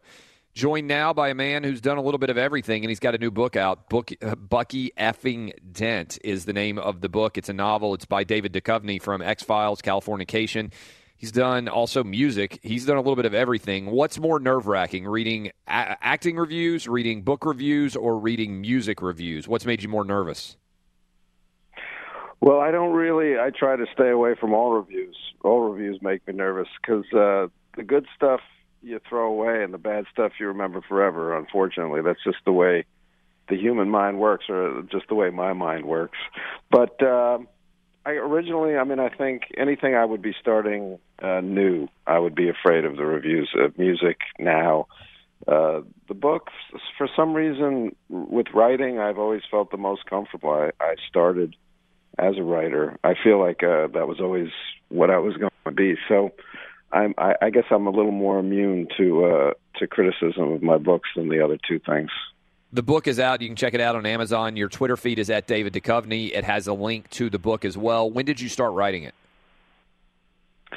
Well, I wrote it as a screenplay probably about in about 2003, right before the Red Sox won the pennant and screwed my story completely as a movie, or so I thought. And in the end, when I turned that screenplay into a novel, a good 10 years later, more than 10 years later now, the fact that the Sox won in 2004, about 25, 26 years after the action of the book takes place, functions as a nice epilogue in the novel. And ironically, there's now interest in making this book into a movie. So it's had many transformations.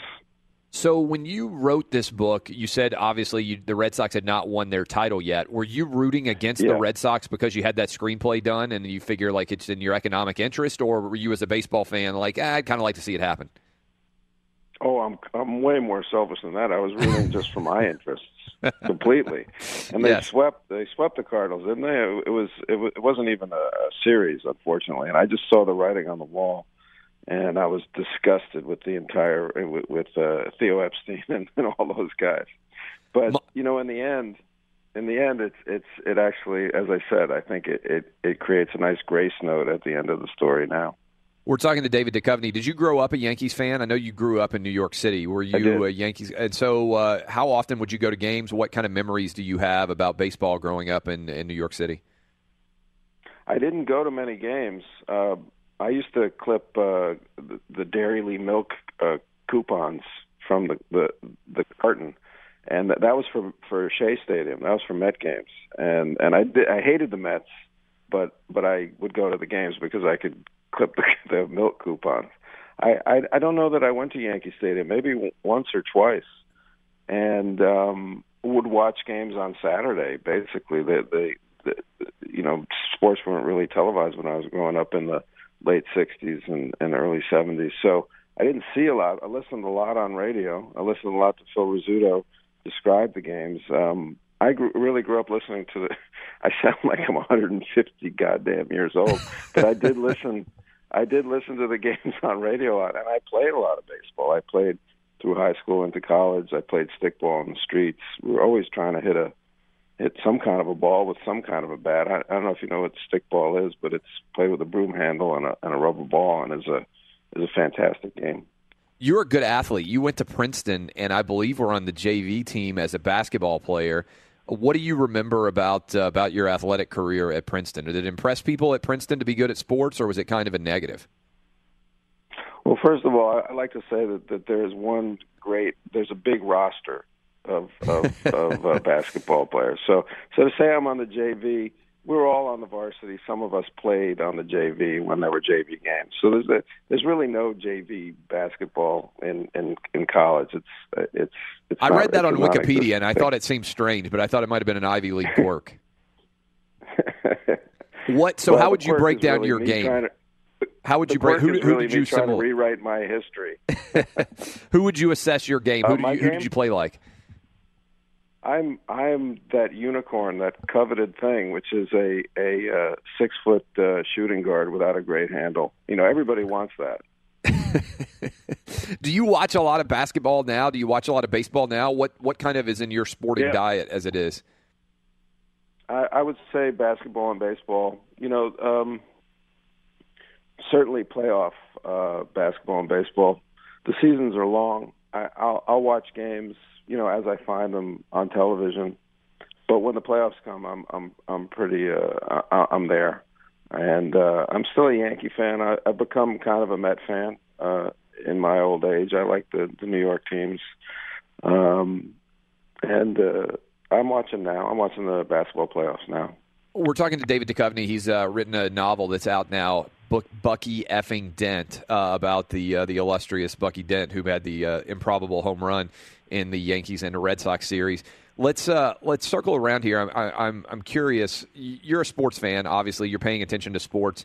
You've had a lot of success in the acting game. Is there someone you got to meet as an athlete that you were blown away, knew your work, had seen the X-Files, had seen Californication, had seen something that you had Red Shoe Diaries maybe, which is where I initially, as a horny teenager, got to familiar with your work. Is there somebody that you have met and you've been blown away that they knew what you did for a living? I'm always blown away when anybody that I've watched or respected has seen anything that I've done. It's a funny feeling. For me, the biggest thrill was when I got, I started getting the really good tickets to the Knick games in the mid '90s, and I got to meet Walt Clyde Frazier, who was my hero growing up. So that was to me Clyde was the biggest deal. And Clyde acted like he knew who I was, but I've seen that look before, and I've given it to people who I don't know who the hell they are, but I feel I'm supposed to, and it didn't hurt, but just to meet Clyde was a big deal back then. Red Shoe Diaries. What was making Red Shoe Diaries like? I mean, you've gone on to make these iconic shows, Californication and X-Files, but I feel like I was 12 or 13 when this show came on, and it was the greatest thing ever made if you were a horny teenager. Like, when you got that call and realized that you were going to be making the Red Shoe Diaries, do you still hear from people like me who are 35, 38 years old that, like, grew up watching this thing, like, on cable? Like, I'm just kind of fascinated by that entire process. I do still hear from people. I mean, it's not all the time.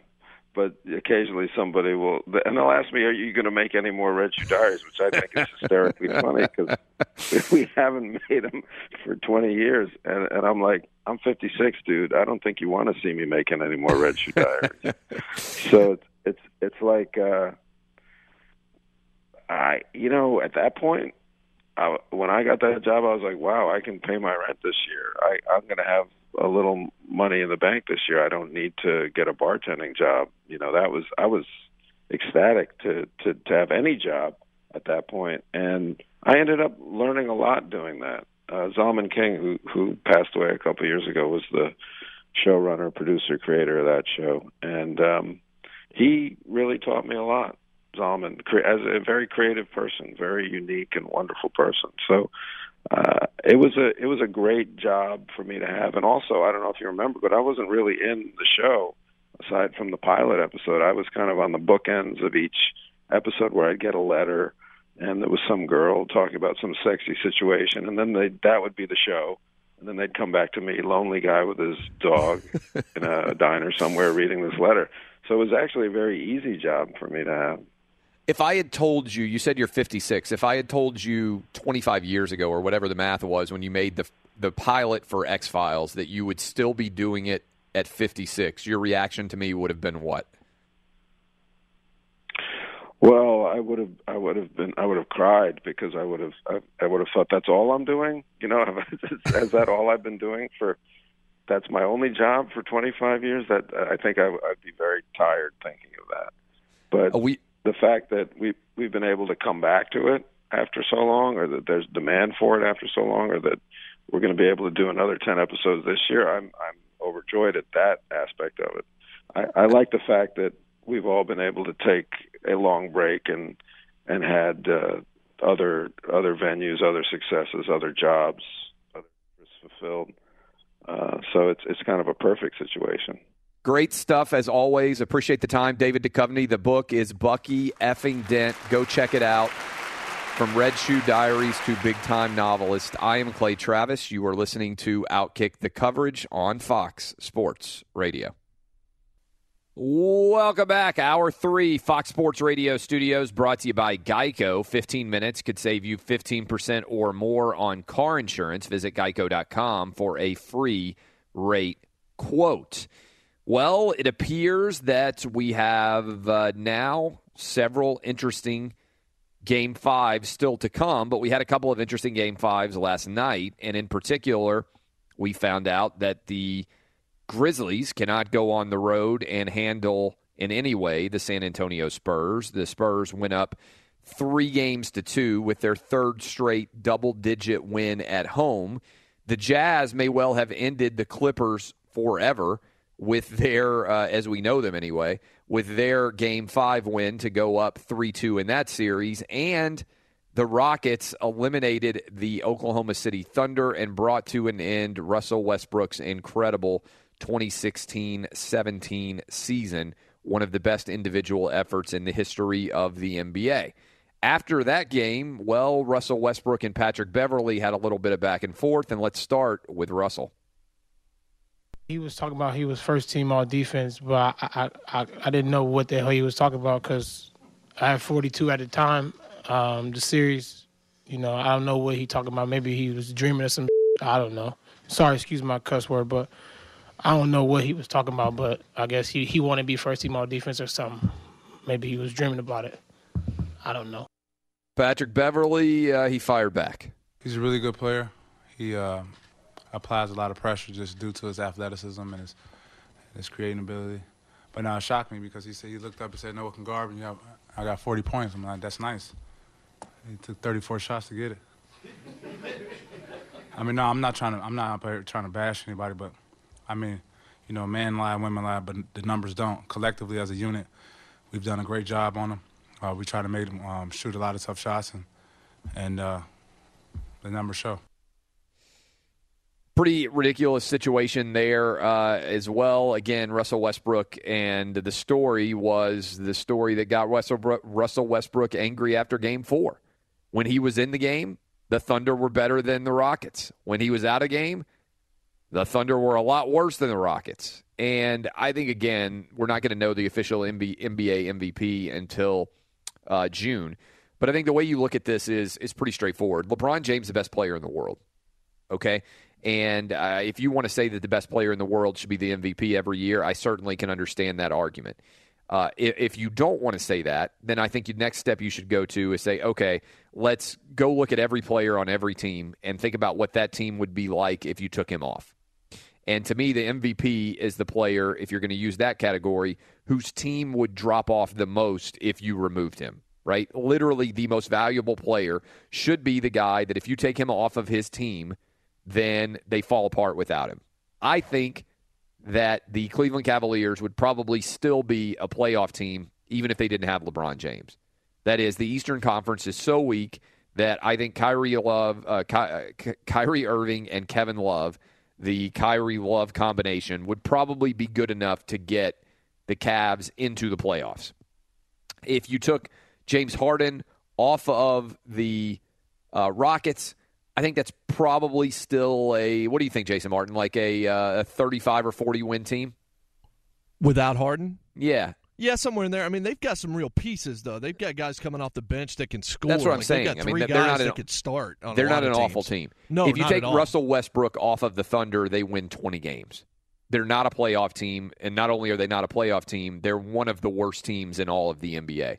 I mean, I think you look at what their offense looks like when Russell Westbrook leaves.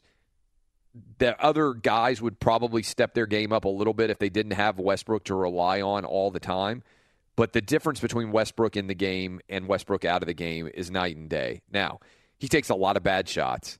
He puts himself into positions where, there are shots that he's taking that he should never be taking. But that team is so bad that he basically has to come out gunning every single night. And to me, that's the argument for Russell Westbrook as the MVP. I think there are two categories you can follow. One is every year the MVP should be the best player in the league. That's kind of the debate we got into in the NFL when it came to Aaron Rodgers. My position is Aaron Rodgers is the best quarterback in the NFL. If I believe that Aaron Rodgers is the best quarterback in the NFL, and I do, given the fact that the quarterback position matters so much in the NFL, the only person who can be an MVP in the NFL, in my opinion, is a quarterback. All this talk about, you got to have a running back. Adrian Peterson a couple of years ago won it. I thought that was absurd. The best player in the NFL every year who's the MVP is the quarterback, the best quarterback. Now, last year you could argue Matt Ryan. Decent argument for Matt Ryan. I think he may have had a better individual year. You could argue, several different guys. But to me, Aaron Rodgers, best quarterback in the league, should be the MVP every year. If you apply that same logic to the NBA, then it's LeBron James. LeBron James, the best player in the NBA. Every year he should be the MVP. If you apply the logic of take this guy off the team, and what is the team left with, then it's Russell Westbrook. Any disagreement from you, Jason Martin? Do you think that, to me, like you could make an argument for James Harden? I don't think that James Harden, to me, has that much of a leg to stand on. He's not the best player in the NBA. That's LeBron James. He's not the most valuable player to his team. That's Russell Westbrook. To me, those two have to be the guys that you decide between for the MVP. I agree. I do think if you wanted to try and make an argument for Harden, you would make the same argument that I've mentioned a couple of times, which is, yes, he does have better talent around him, but he has also made those guys play better, even when he's on the floor and certainly when he's off the floor. When Westbrook's not on the floor, like I said, 27-9 in the 6 minutes last night where Westbrook was on the bench, the Rockets outscored the Thunder. I don't think that the Thunder know how to play without Russell Westbrook because they've gotten so used to standing around and watching him do what he does. Now, that's an indictment on him to some extent. It's an indictment on the team to some extent. It's certainly an indictment on Billy Donovan to some extent, but they don't have really that second scorer. They do have – I like Steven Adams a lot. I like Taj Gibson. I like some of their pieces, but they don't have that second guy.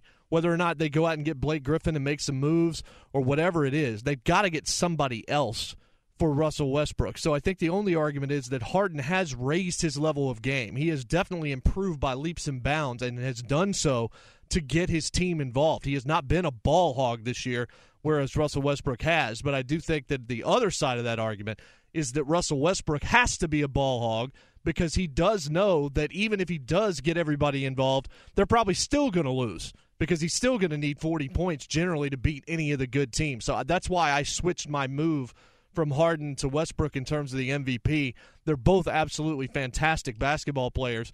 But as you said, you take Russ off the Thunder, that team's in the lottery at best because they don't even have another top, I don't know. I don't think they have another top 50 player in the NBA on that roster other than Westbrook. And so that's the debate. Russell Westbrook's career now belongs to the basketball ages. He has obviously had some achievements that have not been produced in a very long time. I mean, the triple-double record of Oscar Robertson that he reached. The Spurs look like they're going to take care of the Grizz. They're now up 3-2. It's hard to believe that the Grizzlies are going to beat the Spurs in Game 6 and then come back and win Game 7 in San Antonio with what we have seen so far. The Clippers seem to be basically done. As a franchise, frankly. Remember when they were going to take over the city of Los Angeles? Boy, that seems like a very long time ago now. If they give up the ghost, so to speak, to the Jazz in this series, and Utah certainly has the opportunity in Salt Lake on, Thursday, I believe, to end that series forever. We'll see. Or maybe is it all the way on Friday? Yeah, it's Friday night. It's the late game on Friday night. Why are they pushing that game all the way to Friday? So now they get 3 days to sit around and see what's going to happen. So that is we'll see what the outcome of that one is. But again, Game 6 late on Friday between the Clippers and the Jazz. Tonight, if you're keeping score, We've got a couple of games, and they're both relatively early in the evening. So if you start your day early with me, thank you, first of all, for starting your day early with me. Hawks-Wizards going on at 6 Eastern, and then Bulls-Celtics will tip at 8:30. I like both home teams there. I like the Wizards, and I like the Celtics. I'll give out gambling picks later. Hate to brag, but I'm on an absolute tear, 21-8 overall. Tomorrow, the NFL draft begins. A little bit of news that has come out. Adam Schefter reporting that the Tennessee Titans, who have the number 5 and the number 18 pick overall, have multiple offers on that number 5 pick. If that is in fact true, and Adam Schefter tends to be pretty good, although you also have to be skeptical of anything that happens around the draft, because the best way to get multiple draft pick offers is to say that you already have offers. It's like being the guy with the girlfriend or the girl with the boyfriend. As soon as you're taken, somebody else always wants you. So the Titans, via Adam Schefter, allow the news to leak out that they purportedly have multiple suitors for that number 5 overall pick. If so, if true, why would that be? Potentially, the idea could be that a team needs to trade up and get in front of the New York Jets so they can have their choice at the quarterback position. The thought is that the Jets at 6 might be interested in taking Trubisky, might be interested in taking a quarterback there.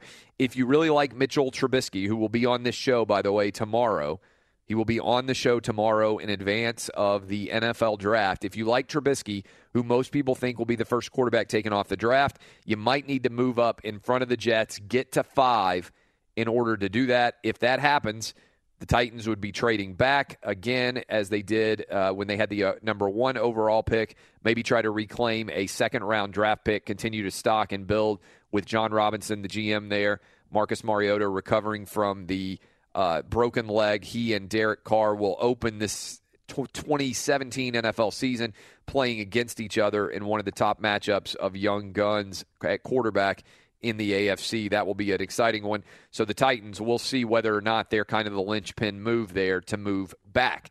If you have not been paying attention that much to the NFL draft, we have a pretty blockbuster story that continues to develop. That is Garyon Conley, who was going to be the overall first-round pick for sure in this cornerback-laden draft. Garyon Conley accused of sexual assault in a Cleveland hotel room at the Westin there, and it's an ugly kind of situation. It's something that is bad enough that I think I would not draft him. And the situation is as follows. While he was there in that hotel, coming back at 3 a.m., he met a girl, according to the police report of this woman, in the elevator. He persuaded her to come back to his hotel room with he and some friends. He tried to get her to engage in a foursome. That is, one couple was there willing to have sex. He wanted her to have sex with him, while the other couple was also going at it. That's kind of a mini orgy or a foursome, as it were. I don't know when a numbersome turns into an orgy. It's an interesting philosophical question out there. 5 or more, you think, is the number that has to be to have an orgy. So the foursome, you don't have a fivesome, I guess. You have a foursome or an orgy. The foursome, she says, I'm not willing to participate in the foursome. Again, this is according to the police report, which TMZ is quoted from. She says she's not willing to participate in the foursome, but in the spirit of compromise, she is willing to watch the other couple have sex in the bathroom. From there, things go downhill, according to her, rapidly. And Garyon Conley, she says, raped her there in the hotel room. Now, Conley says that he did not, in fact, rape her, and moreover, he says he didn't even have sex with her, according to reports.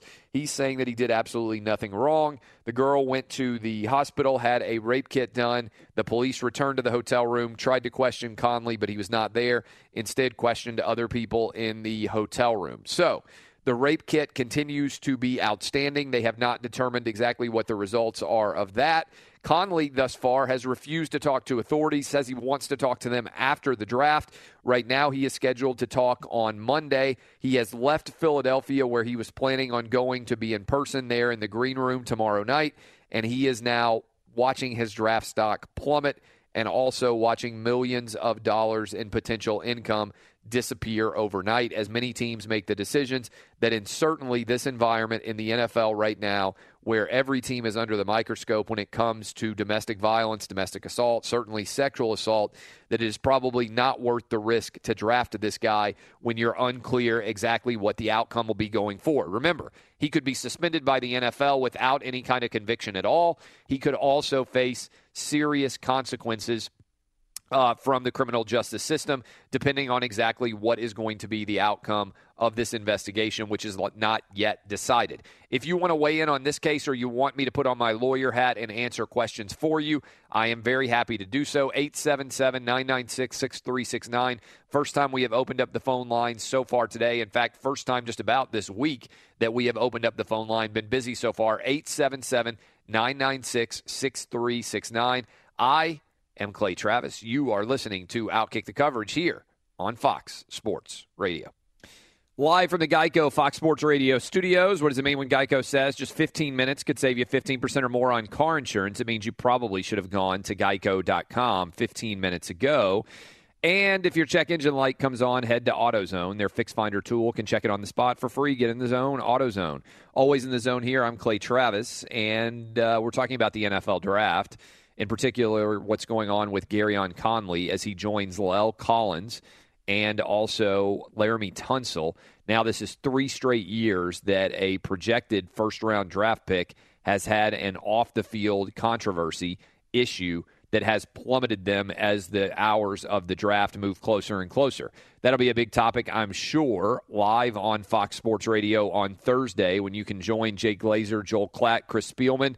They're all broadcasting live from the Hard Rock Cafe in downtown Philly throughout the entire first round. Joel Klatt will be on the show with us maybe tomorrow as we get ready for the NFL Draft. And just so you know, as if you had any doubts, Jay Glazer correctly predicted every single first-round pick for the past 2 years. So if you want to listen along with us on Fox Sports Radio and the iHeartRadio app, you can see if you can do it again this year. I got a funny story for you that I was going to hit. Did you guys see? I know you know that I'm obsessed with the Animal Thunderdome, right? That this is something that I have been focused on for a very long time, that I'm convinced that animals are at war against us. Well, they've actually signed up to be on our side now, as this is a real story. Wild boars overrun the Islamic State position and killed 3 ISIS militants. This is a totally real story. 3 Islamic State militants setting up an ambush in a bitterly contested area of northern Iraq were killed by a herd of stampeding boars, local leaders say. Sheikh Anwar al-Assisi, or Assi, it's a tough name, a chief of the local, this is going to be tough, Ubaid tribe, and the supervisor of anti-ISIS forces, told the Times of London the militants were hiding on the edge of a field about 50 miles southwest of Kirkuk when the boars overwhelmed them Sunday. 5 other militants were injured. He said the group was poised to attack a band of local tribesmen who had fled to nearby mountains since militants seized the town 3 years ago.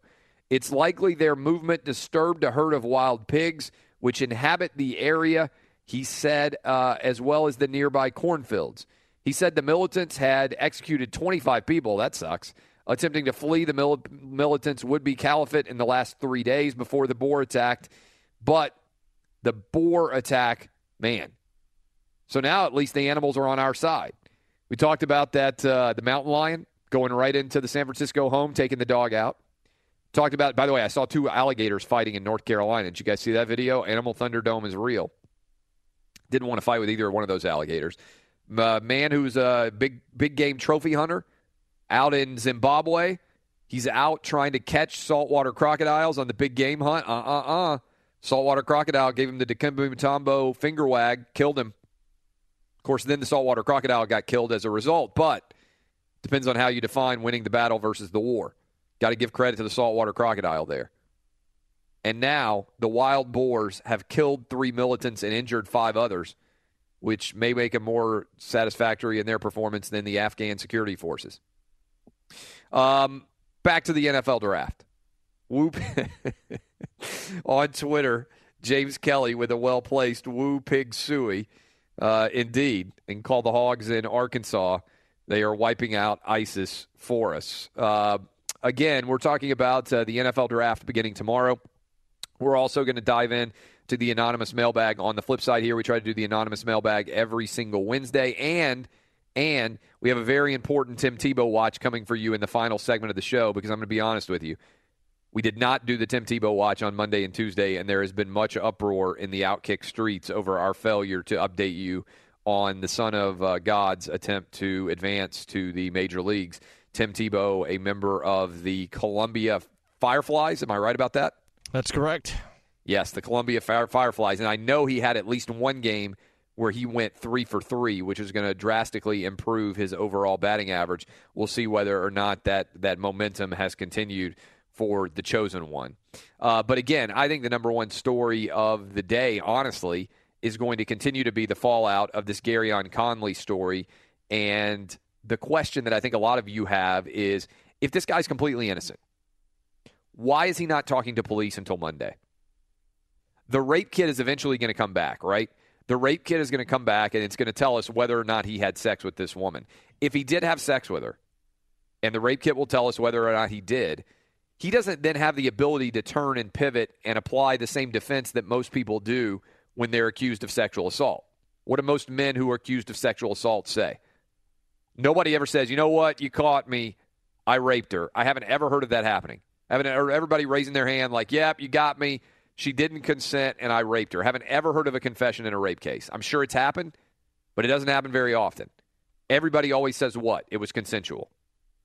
It's he said, she said then, and it's a really difficult case to prove.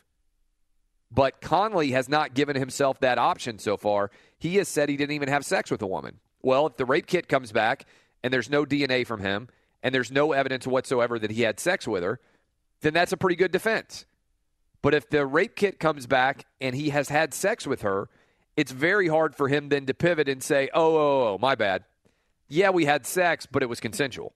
Why would you believe him then? Why is he not talking to police till Monday? Why in the world would any NFL team, even though this guy is incredibly talented, be willing to take the risk to draft him right now? No way I'm doing it if I'm an owner. No way I'm doing it if I'm a GM. No way I'm going to do it if I'm president of a team. There's absolutely nothing to gain here. Many cases of the word, the NFL draft is about mitigating risk, trying to make sure that whoever you draft, the worst case scenario isn't that bad. Here, the worst case scenario is the guy gets charged with rape, and you have to defend why in the world you were willing to draft him despite the fact that these outstanding charges were there. Not worth it. Makes no sense. No way in hell I'm touching that at all. Okay, anonymous mailbag coming up now on the flip side. But first, let's find out what's trending now. Welcome back. Fox Sports Radio Studios brought to you by Geico. It's easy to save 15% or more on car insurance with Geico. Go to geico.com or call 800-947-AUTO. The only hard part, figuring out which way is easier. It's time for the greatest segment in the history of sports talk radio this morning that's airing at 8:30 Eastern on Fox Sports Radio, and it is the Anonymous Mailbag. You've got mail, mother. Anonymous Mailbag. Keep it on the down low. Clay, one of my friends recently admitted he can only poop with his shirt off. He says that one day when he was little, he wiped and left part of the business on the shirt. He was made fun of the rest of the day for it. So in an effort to ensure this never happens again, this 35-year-old dude is still to this day dropping deuces with no shirt. Upon his admission, another guy aged 37 admits the same thing. The rest of us in a group are just dumbfounded. I've never heard of this. In a small sampling, 2 out of 8 guys also do it with their shirts off, no matter in public or in their own homes. One of the guys has a suit and tie job. This blows my mind. He literally takes his shirt and tie off at his office. This is so inconvenient. So, Clay, set the record straight. Do you go with your shirt on or off? And is it normal to take your shirt off to do this? I am baffled, and immediately I think of the Seinfeld episode because I think George Costanza was a take your shirt off when you go to the bathroom kind of guy. And at one point, spoiler alert, he walks out of the bathroom with his shirt off, much to the dismay of everybody who's in the party there. I'm blown away by this.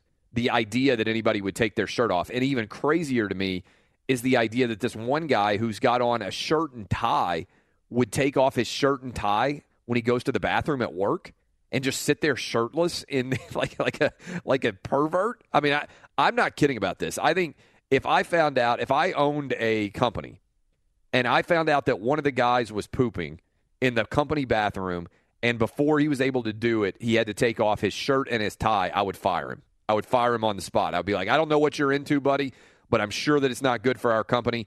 This decision-making by you. And think about how weird this is. If you're standing in front of the mirror, if you go into your bathroom at work, tons of people all over the country, all 50 states, driving into work right now.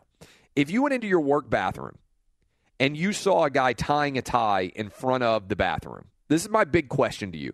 Like, sometimes people get used to doing things that are really weird, and you need to take a step back and actually think about the decision-making that you're involved in. So let's pretend that we have a conversation here, okay?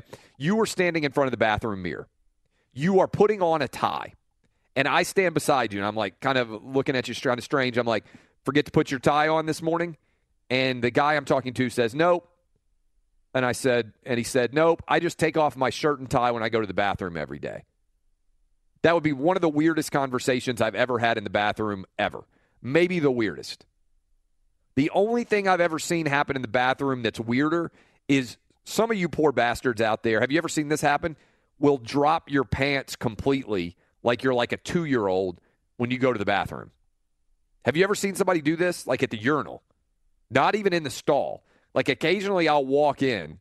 It's happened to me like 3 or 4 times. Adults? Yes. Adult man dropping Clay. his pants all the way to his ankles. I saw this at Dodger Stadium. Stadium? Yes, I'm not kidding you. A few weeks ago, the guy had to have been in his 20s, and he's standing there at the urinal with his pants like that. All the way around his ankles. Yes. Bare ass for everybody to see. I don't even know how that decision is made. You have to go to jail if you do that. I looked away immediately, but the fact you're saying that you've seen it too, I can't believe more than one guy would do that. I've seen it happen like 3 or 4 times in my life, and that's the most remarkable thing I've ever seen in the bathroom. The guy tying his tie because he takes his shirt off when he goes to poop. I mean, like, you know how they have that little hole like on the stall where you can kind of look in, but you kind of typically are not going to do that because you're not a pervert? If I looked in and saw a guy sitting there shirtless at my place of work, like with normal business pants around his ankles, I would think that that he had been in the middle, like he was John McClane in the middle of Die Hard, like he was in the middle of a terrorist attack. It makes absolutely no sense. Let's go around the horn. Is taking your shirt off while you go poop totally indefensible, Jason Martin? Absolutely. For a grown man. Yes, I have never even considered. Think about how weird that. it would be for a woman to do it. If you're sitting around think about how weird it would be for a woman to take off her top. And by the way, kind of hot too, because anytime a woman takes off her top, we're not going to complain. But it still would be incredibly weird, right? Like, what if a woman took off? There's not a single person listening right now who wouldn't be like, that's so weird. If the guy who takes off his shirt and tie, that's like a woman taking off her blouse and her bra to go to the bathroom. It would be the weirdest thing I've ever seen. Danny G and Justin, any defense at all for a guy who goes shirtless for the poop? None. That's one of the weirdest things I've ever heard in my life. And the fact that this guy's fantasy football league features 25% of the team, 2 out of 8 shirtless poopers, is to me extraordinarily indictment of the league. I also don't I'm not even a fan of like the naked deuce before the shower. Like it just doesn't feel right to me. No, well, you're wrong on that. That's a veteran move. If you can go to the bathroom and poop right before you get into the shower, it's a revelatory experience. You got to do it. Yeah, no, I've done it, but I'm just saying, like, being fully nude doing it just doesn't feel right to me. That is a veteran move because you also save on toilet paper. 100%. You're cleaner. It's a great move. I don't play that game. You still use toilet paper, then get in the shower. No. You go straight. No. You go straight shower. Hey, those flushable wipes. Vile. Those flushable wipes are expensive. Yeah, but they're worth it. You go straight shower. It's like having a bidet. No, you go straight shower. God, that's vile, Clay. That's what it's made for. No, it's not, because that's the best way to get clean. Yeah, that's the cleanest you can get. That's what Europeans do every time they go. Well, yeah, but there's one thing we know is that Europeans are always clean. Yeah. That's a bad argument to go to. That's what Europeans do is not the answer we want to go to. That's what Clay Travis does. I'm one of the most cleanly people I know. All right, let's go. That's not really true, but it certainly applies there. All right, I've solved this question. And by the way, if you're driving around right now, you're like, what is this? Every Tuesday we have the Anonymous Mailbag. And on the website, the Anonymous Mailbag is literally one of the most popular segments that exists anywhere in the world on a Tuesday. I'm not kidding about that. Like, people absolutely love the Anonymous Mailbag. We are bringing it to radio eventually. I'll start to answer any of your questions. I believe, because I have a low self-esteem about myself, I would say that I probably am the King Solomon of the internet and now of sports talk radio as well. I believe that I can solve any problem much like King Solomon back in the day could solve any problem.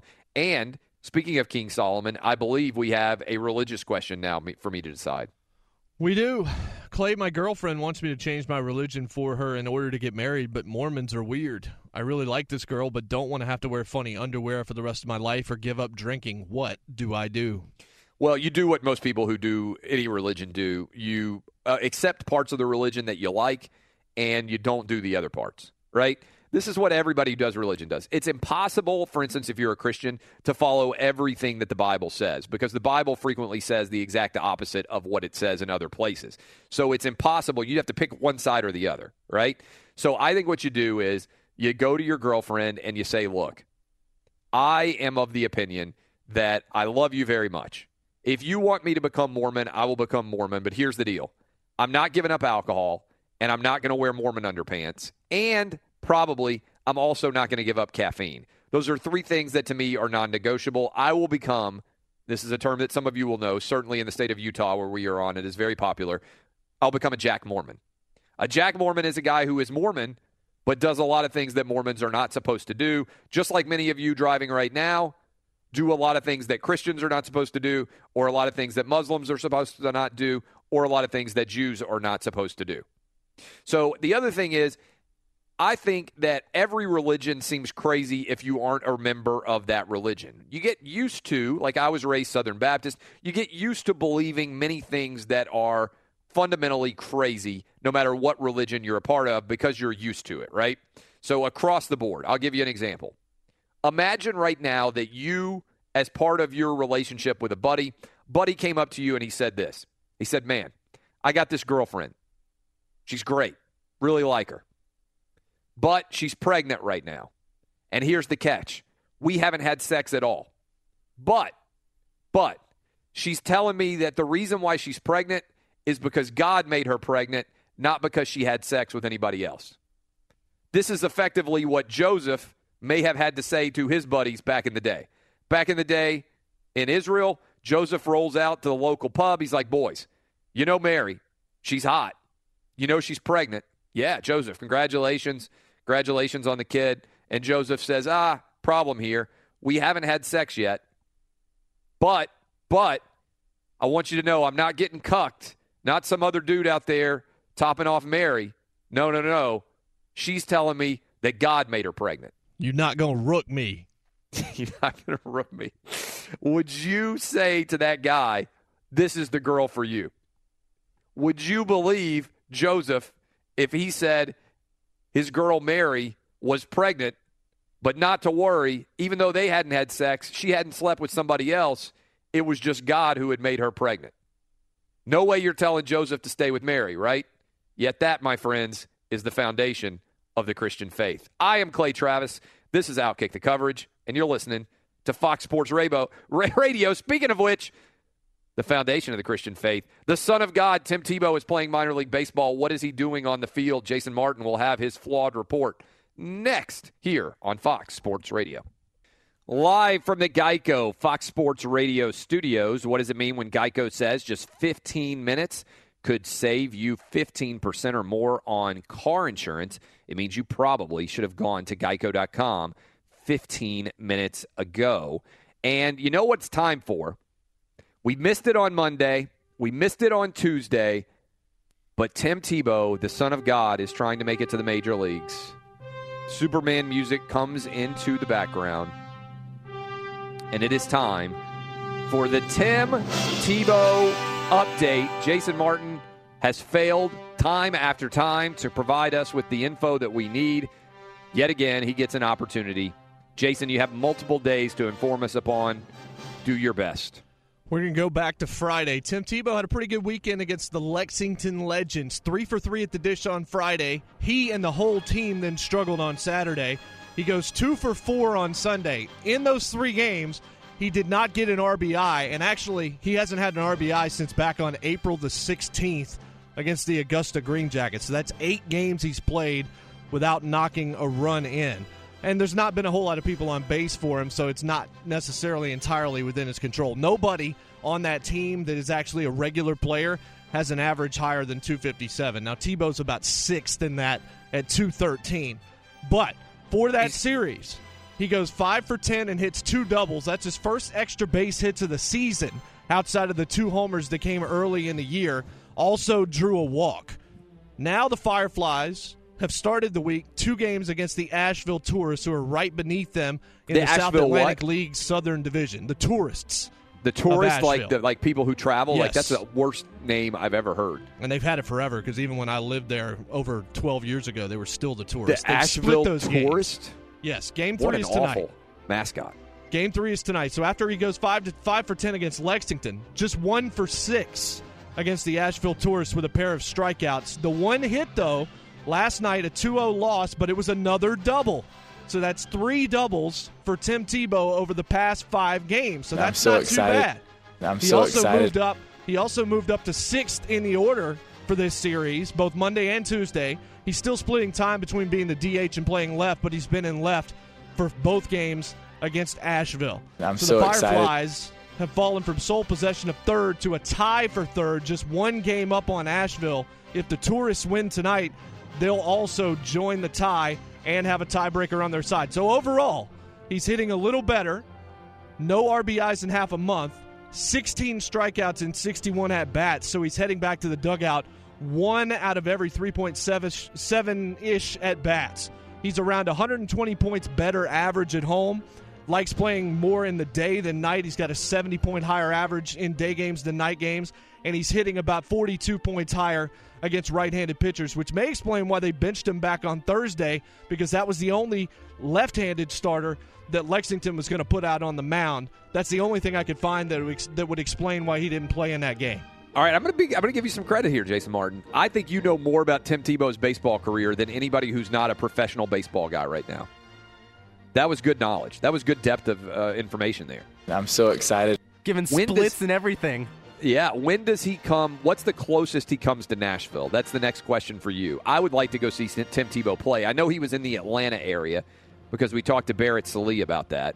And obviously it's not that far to Asheville, but I'm not driving 4 hours to go watch Tim Tebow. I'm not driving 4 hours to anything for that matter. But I would like to see Tebow play baseball. Yeah, so would I. I mean, Asheville's a drive I would make. Yeah, of course. You drive anywhere. You would drive 4 hours there, go get a new gas can, and turn around and drive back. I would do it in a heartbeat. You're absolutely right. That might be the closest, actually, unless you're looking at Rome. Because Greenville's a long drive. Augusta's obviously a long drive. You know what? Lexington, when they come to Lexington, that's not as far off. That's a pretty cool league. That's a lot of cool towns. I mean, if you were playing single A baseball, Columbia, South Carolina is not awful, obviously. No. Then Greenville, I think also. Lexington's awesome. Greenville is great, and Asheville's really cool. I mean, that's a lot of not awful places to go to watch those games. Couple of other little bit of news, right? We while we were doing this segment, Raiders and Seahawks have agreed on Marshawn Lynch, the trade. That is breaking news. Raiders and Seahawks have agreed on the trade for Marshawn Lynch. Compensation will be a swap of late-round picks in 2018. $3 million base pay with option of $2 million more if he gains 1,000 yards. That is, again, Marshawn Lynch joining the Oakland Raiders. Max value of the contract is $8.5 million. Let's go to Danny G., resident Raider expert. What's reasonable expectations for Marshawn Lynch this year? Well, we'll see what kind of football shape he's in. Of course, a couple of really good young backs there in Oakland right now, and Jalen Richard and DeAndre Washington. They're both smaller guys, but they're great, out of the backfield. DeAndre Washington is a great pass catcher, and Jalen Richard, you saw him last year, Clay. First game of the season, he broke that 86-yard touchdown run. So they have some good young backs. What they needed was a bruiser, and so now they have that in Marshawn Lynch.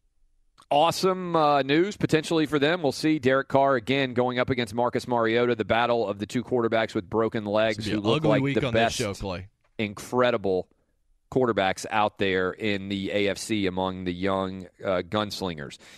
This has been an incredible show. Lots of fun, as always. My thanks to Jeff Schwartz, David Duchovny, and John Campbell in the first hour. Tomorrow, we'll talk with Mitch Trubisky. You won't want to miss that. We'll talk to Joel Klatt, and we'll talk to John Morosi. It will be the first day of the NFL Draft, and we'll be reacting to a couple of Game 5s going on tonight. I'm Clay Travis. You're listening to Outkick the Coverage. Thanks for spending your Wednesday with us on Fox Sports Radio. O'Reilly. Are your wiper blades chattering, skipping, or squeaking? Don't let streaks or smearing on your windshield compromise your visibility. When it's time to replace your wiper blades, stop by O'Reilly Auto Parts and see our selection. Our professional parts people will even install your new wiper blades while you wait. Stop by O'Reilly Auto Parts today. O'Reilly Auto Parts. At Bet365, we don't do ordinary. We believe that every sport should be epic. Every home run, every hit, every inning, every play. From the moments that are legendary to the ones that fly under the radar. Whether it's a walk-off grand slam or a base hit to center field. Whatever the sport, whatever the moment. It's never ordinary at Bet365. 21 plus only. Must be present in Ohio. If you or someone you know has a gambling problem and wants help, call 1-800-GAMBLER. Hey, it's Jonas Knox. All right, game off. We got to pause here to talk more about Monopoly Go. I know what you're saying, flag on the play. You already talked about that, but there's just so much good stuff in this game. In Monopoly Go, you can team up with friends for time tournaments where you work together to build up each other's boards. The more you win together, the more awesome prizes you unlock. And there's so much to get. Unique stickers you can trade with friends to complete albums for big prizes. Cool new playing pieces to travel the boards with. Hilarious emojis for taunting friends when you smash their buildings or heist their vaults. Plus, Monopoly Go feels new and exciting every day with constantly changing tournaments and challenges. A ton include their new unique mini games like digging for treasure or a robot pachinko machine. And there's always new timed events that help you win big, like massive multipliers for everything you win or rent frenzies. There's always something fun to discover in Monopoly Go, so get off the bench and go download it now free on Google Play or the App Store. Game on! From BBC Radio 4, Britain's biggest paranormal podcast is going on a road trip. I thought in that moment, oh my God, we've summoned something from this board. This is Uncanny USA. He says, somebody's in the house, and I screamed. Listen to Uncanny USA wherever you get your BBC podcasts, if you dare.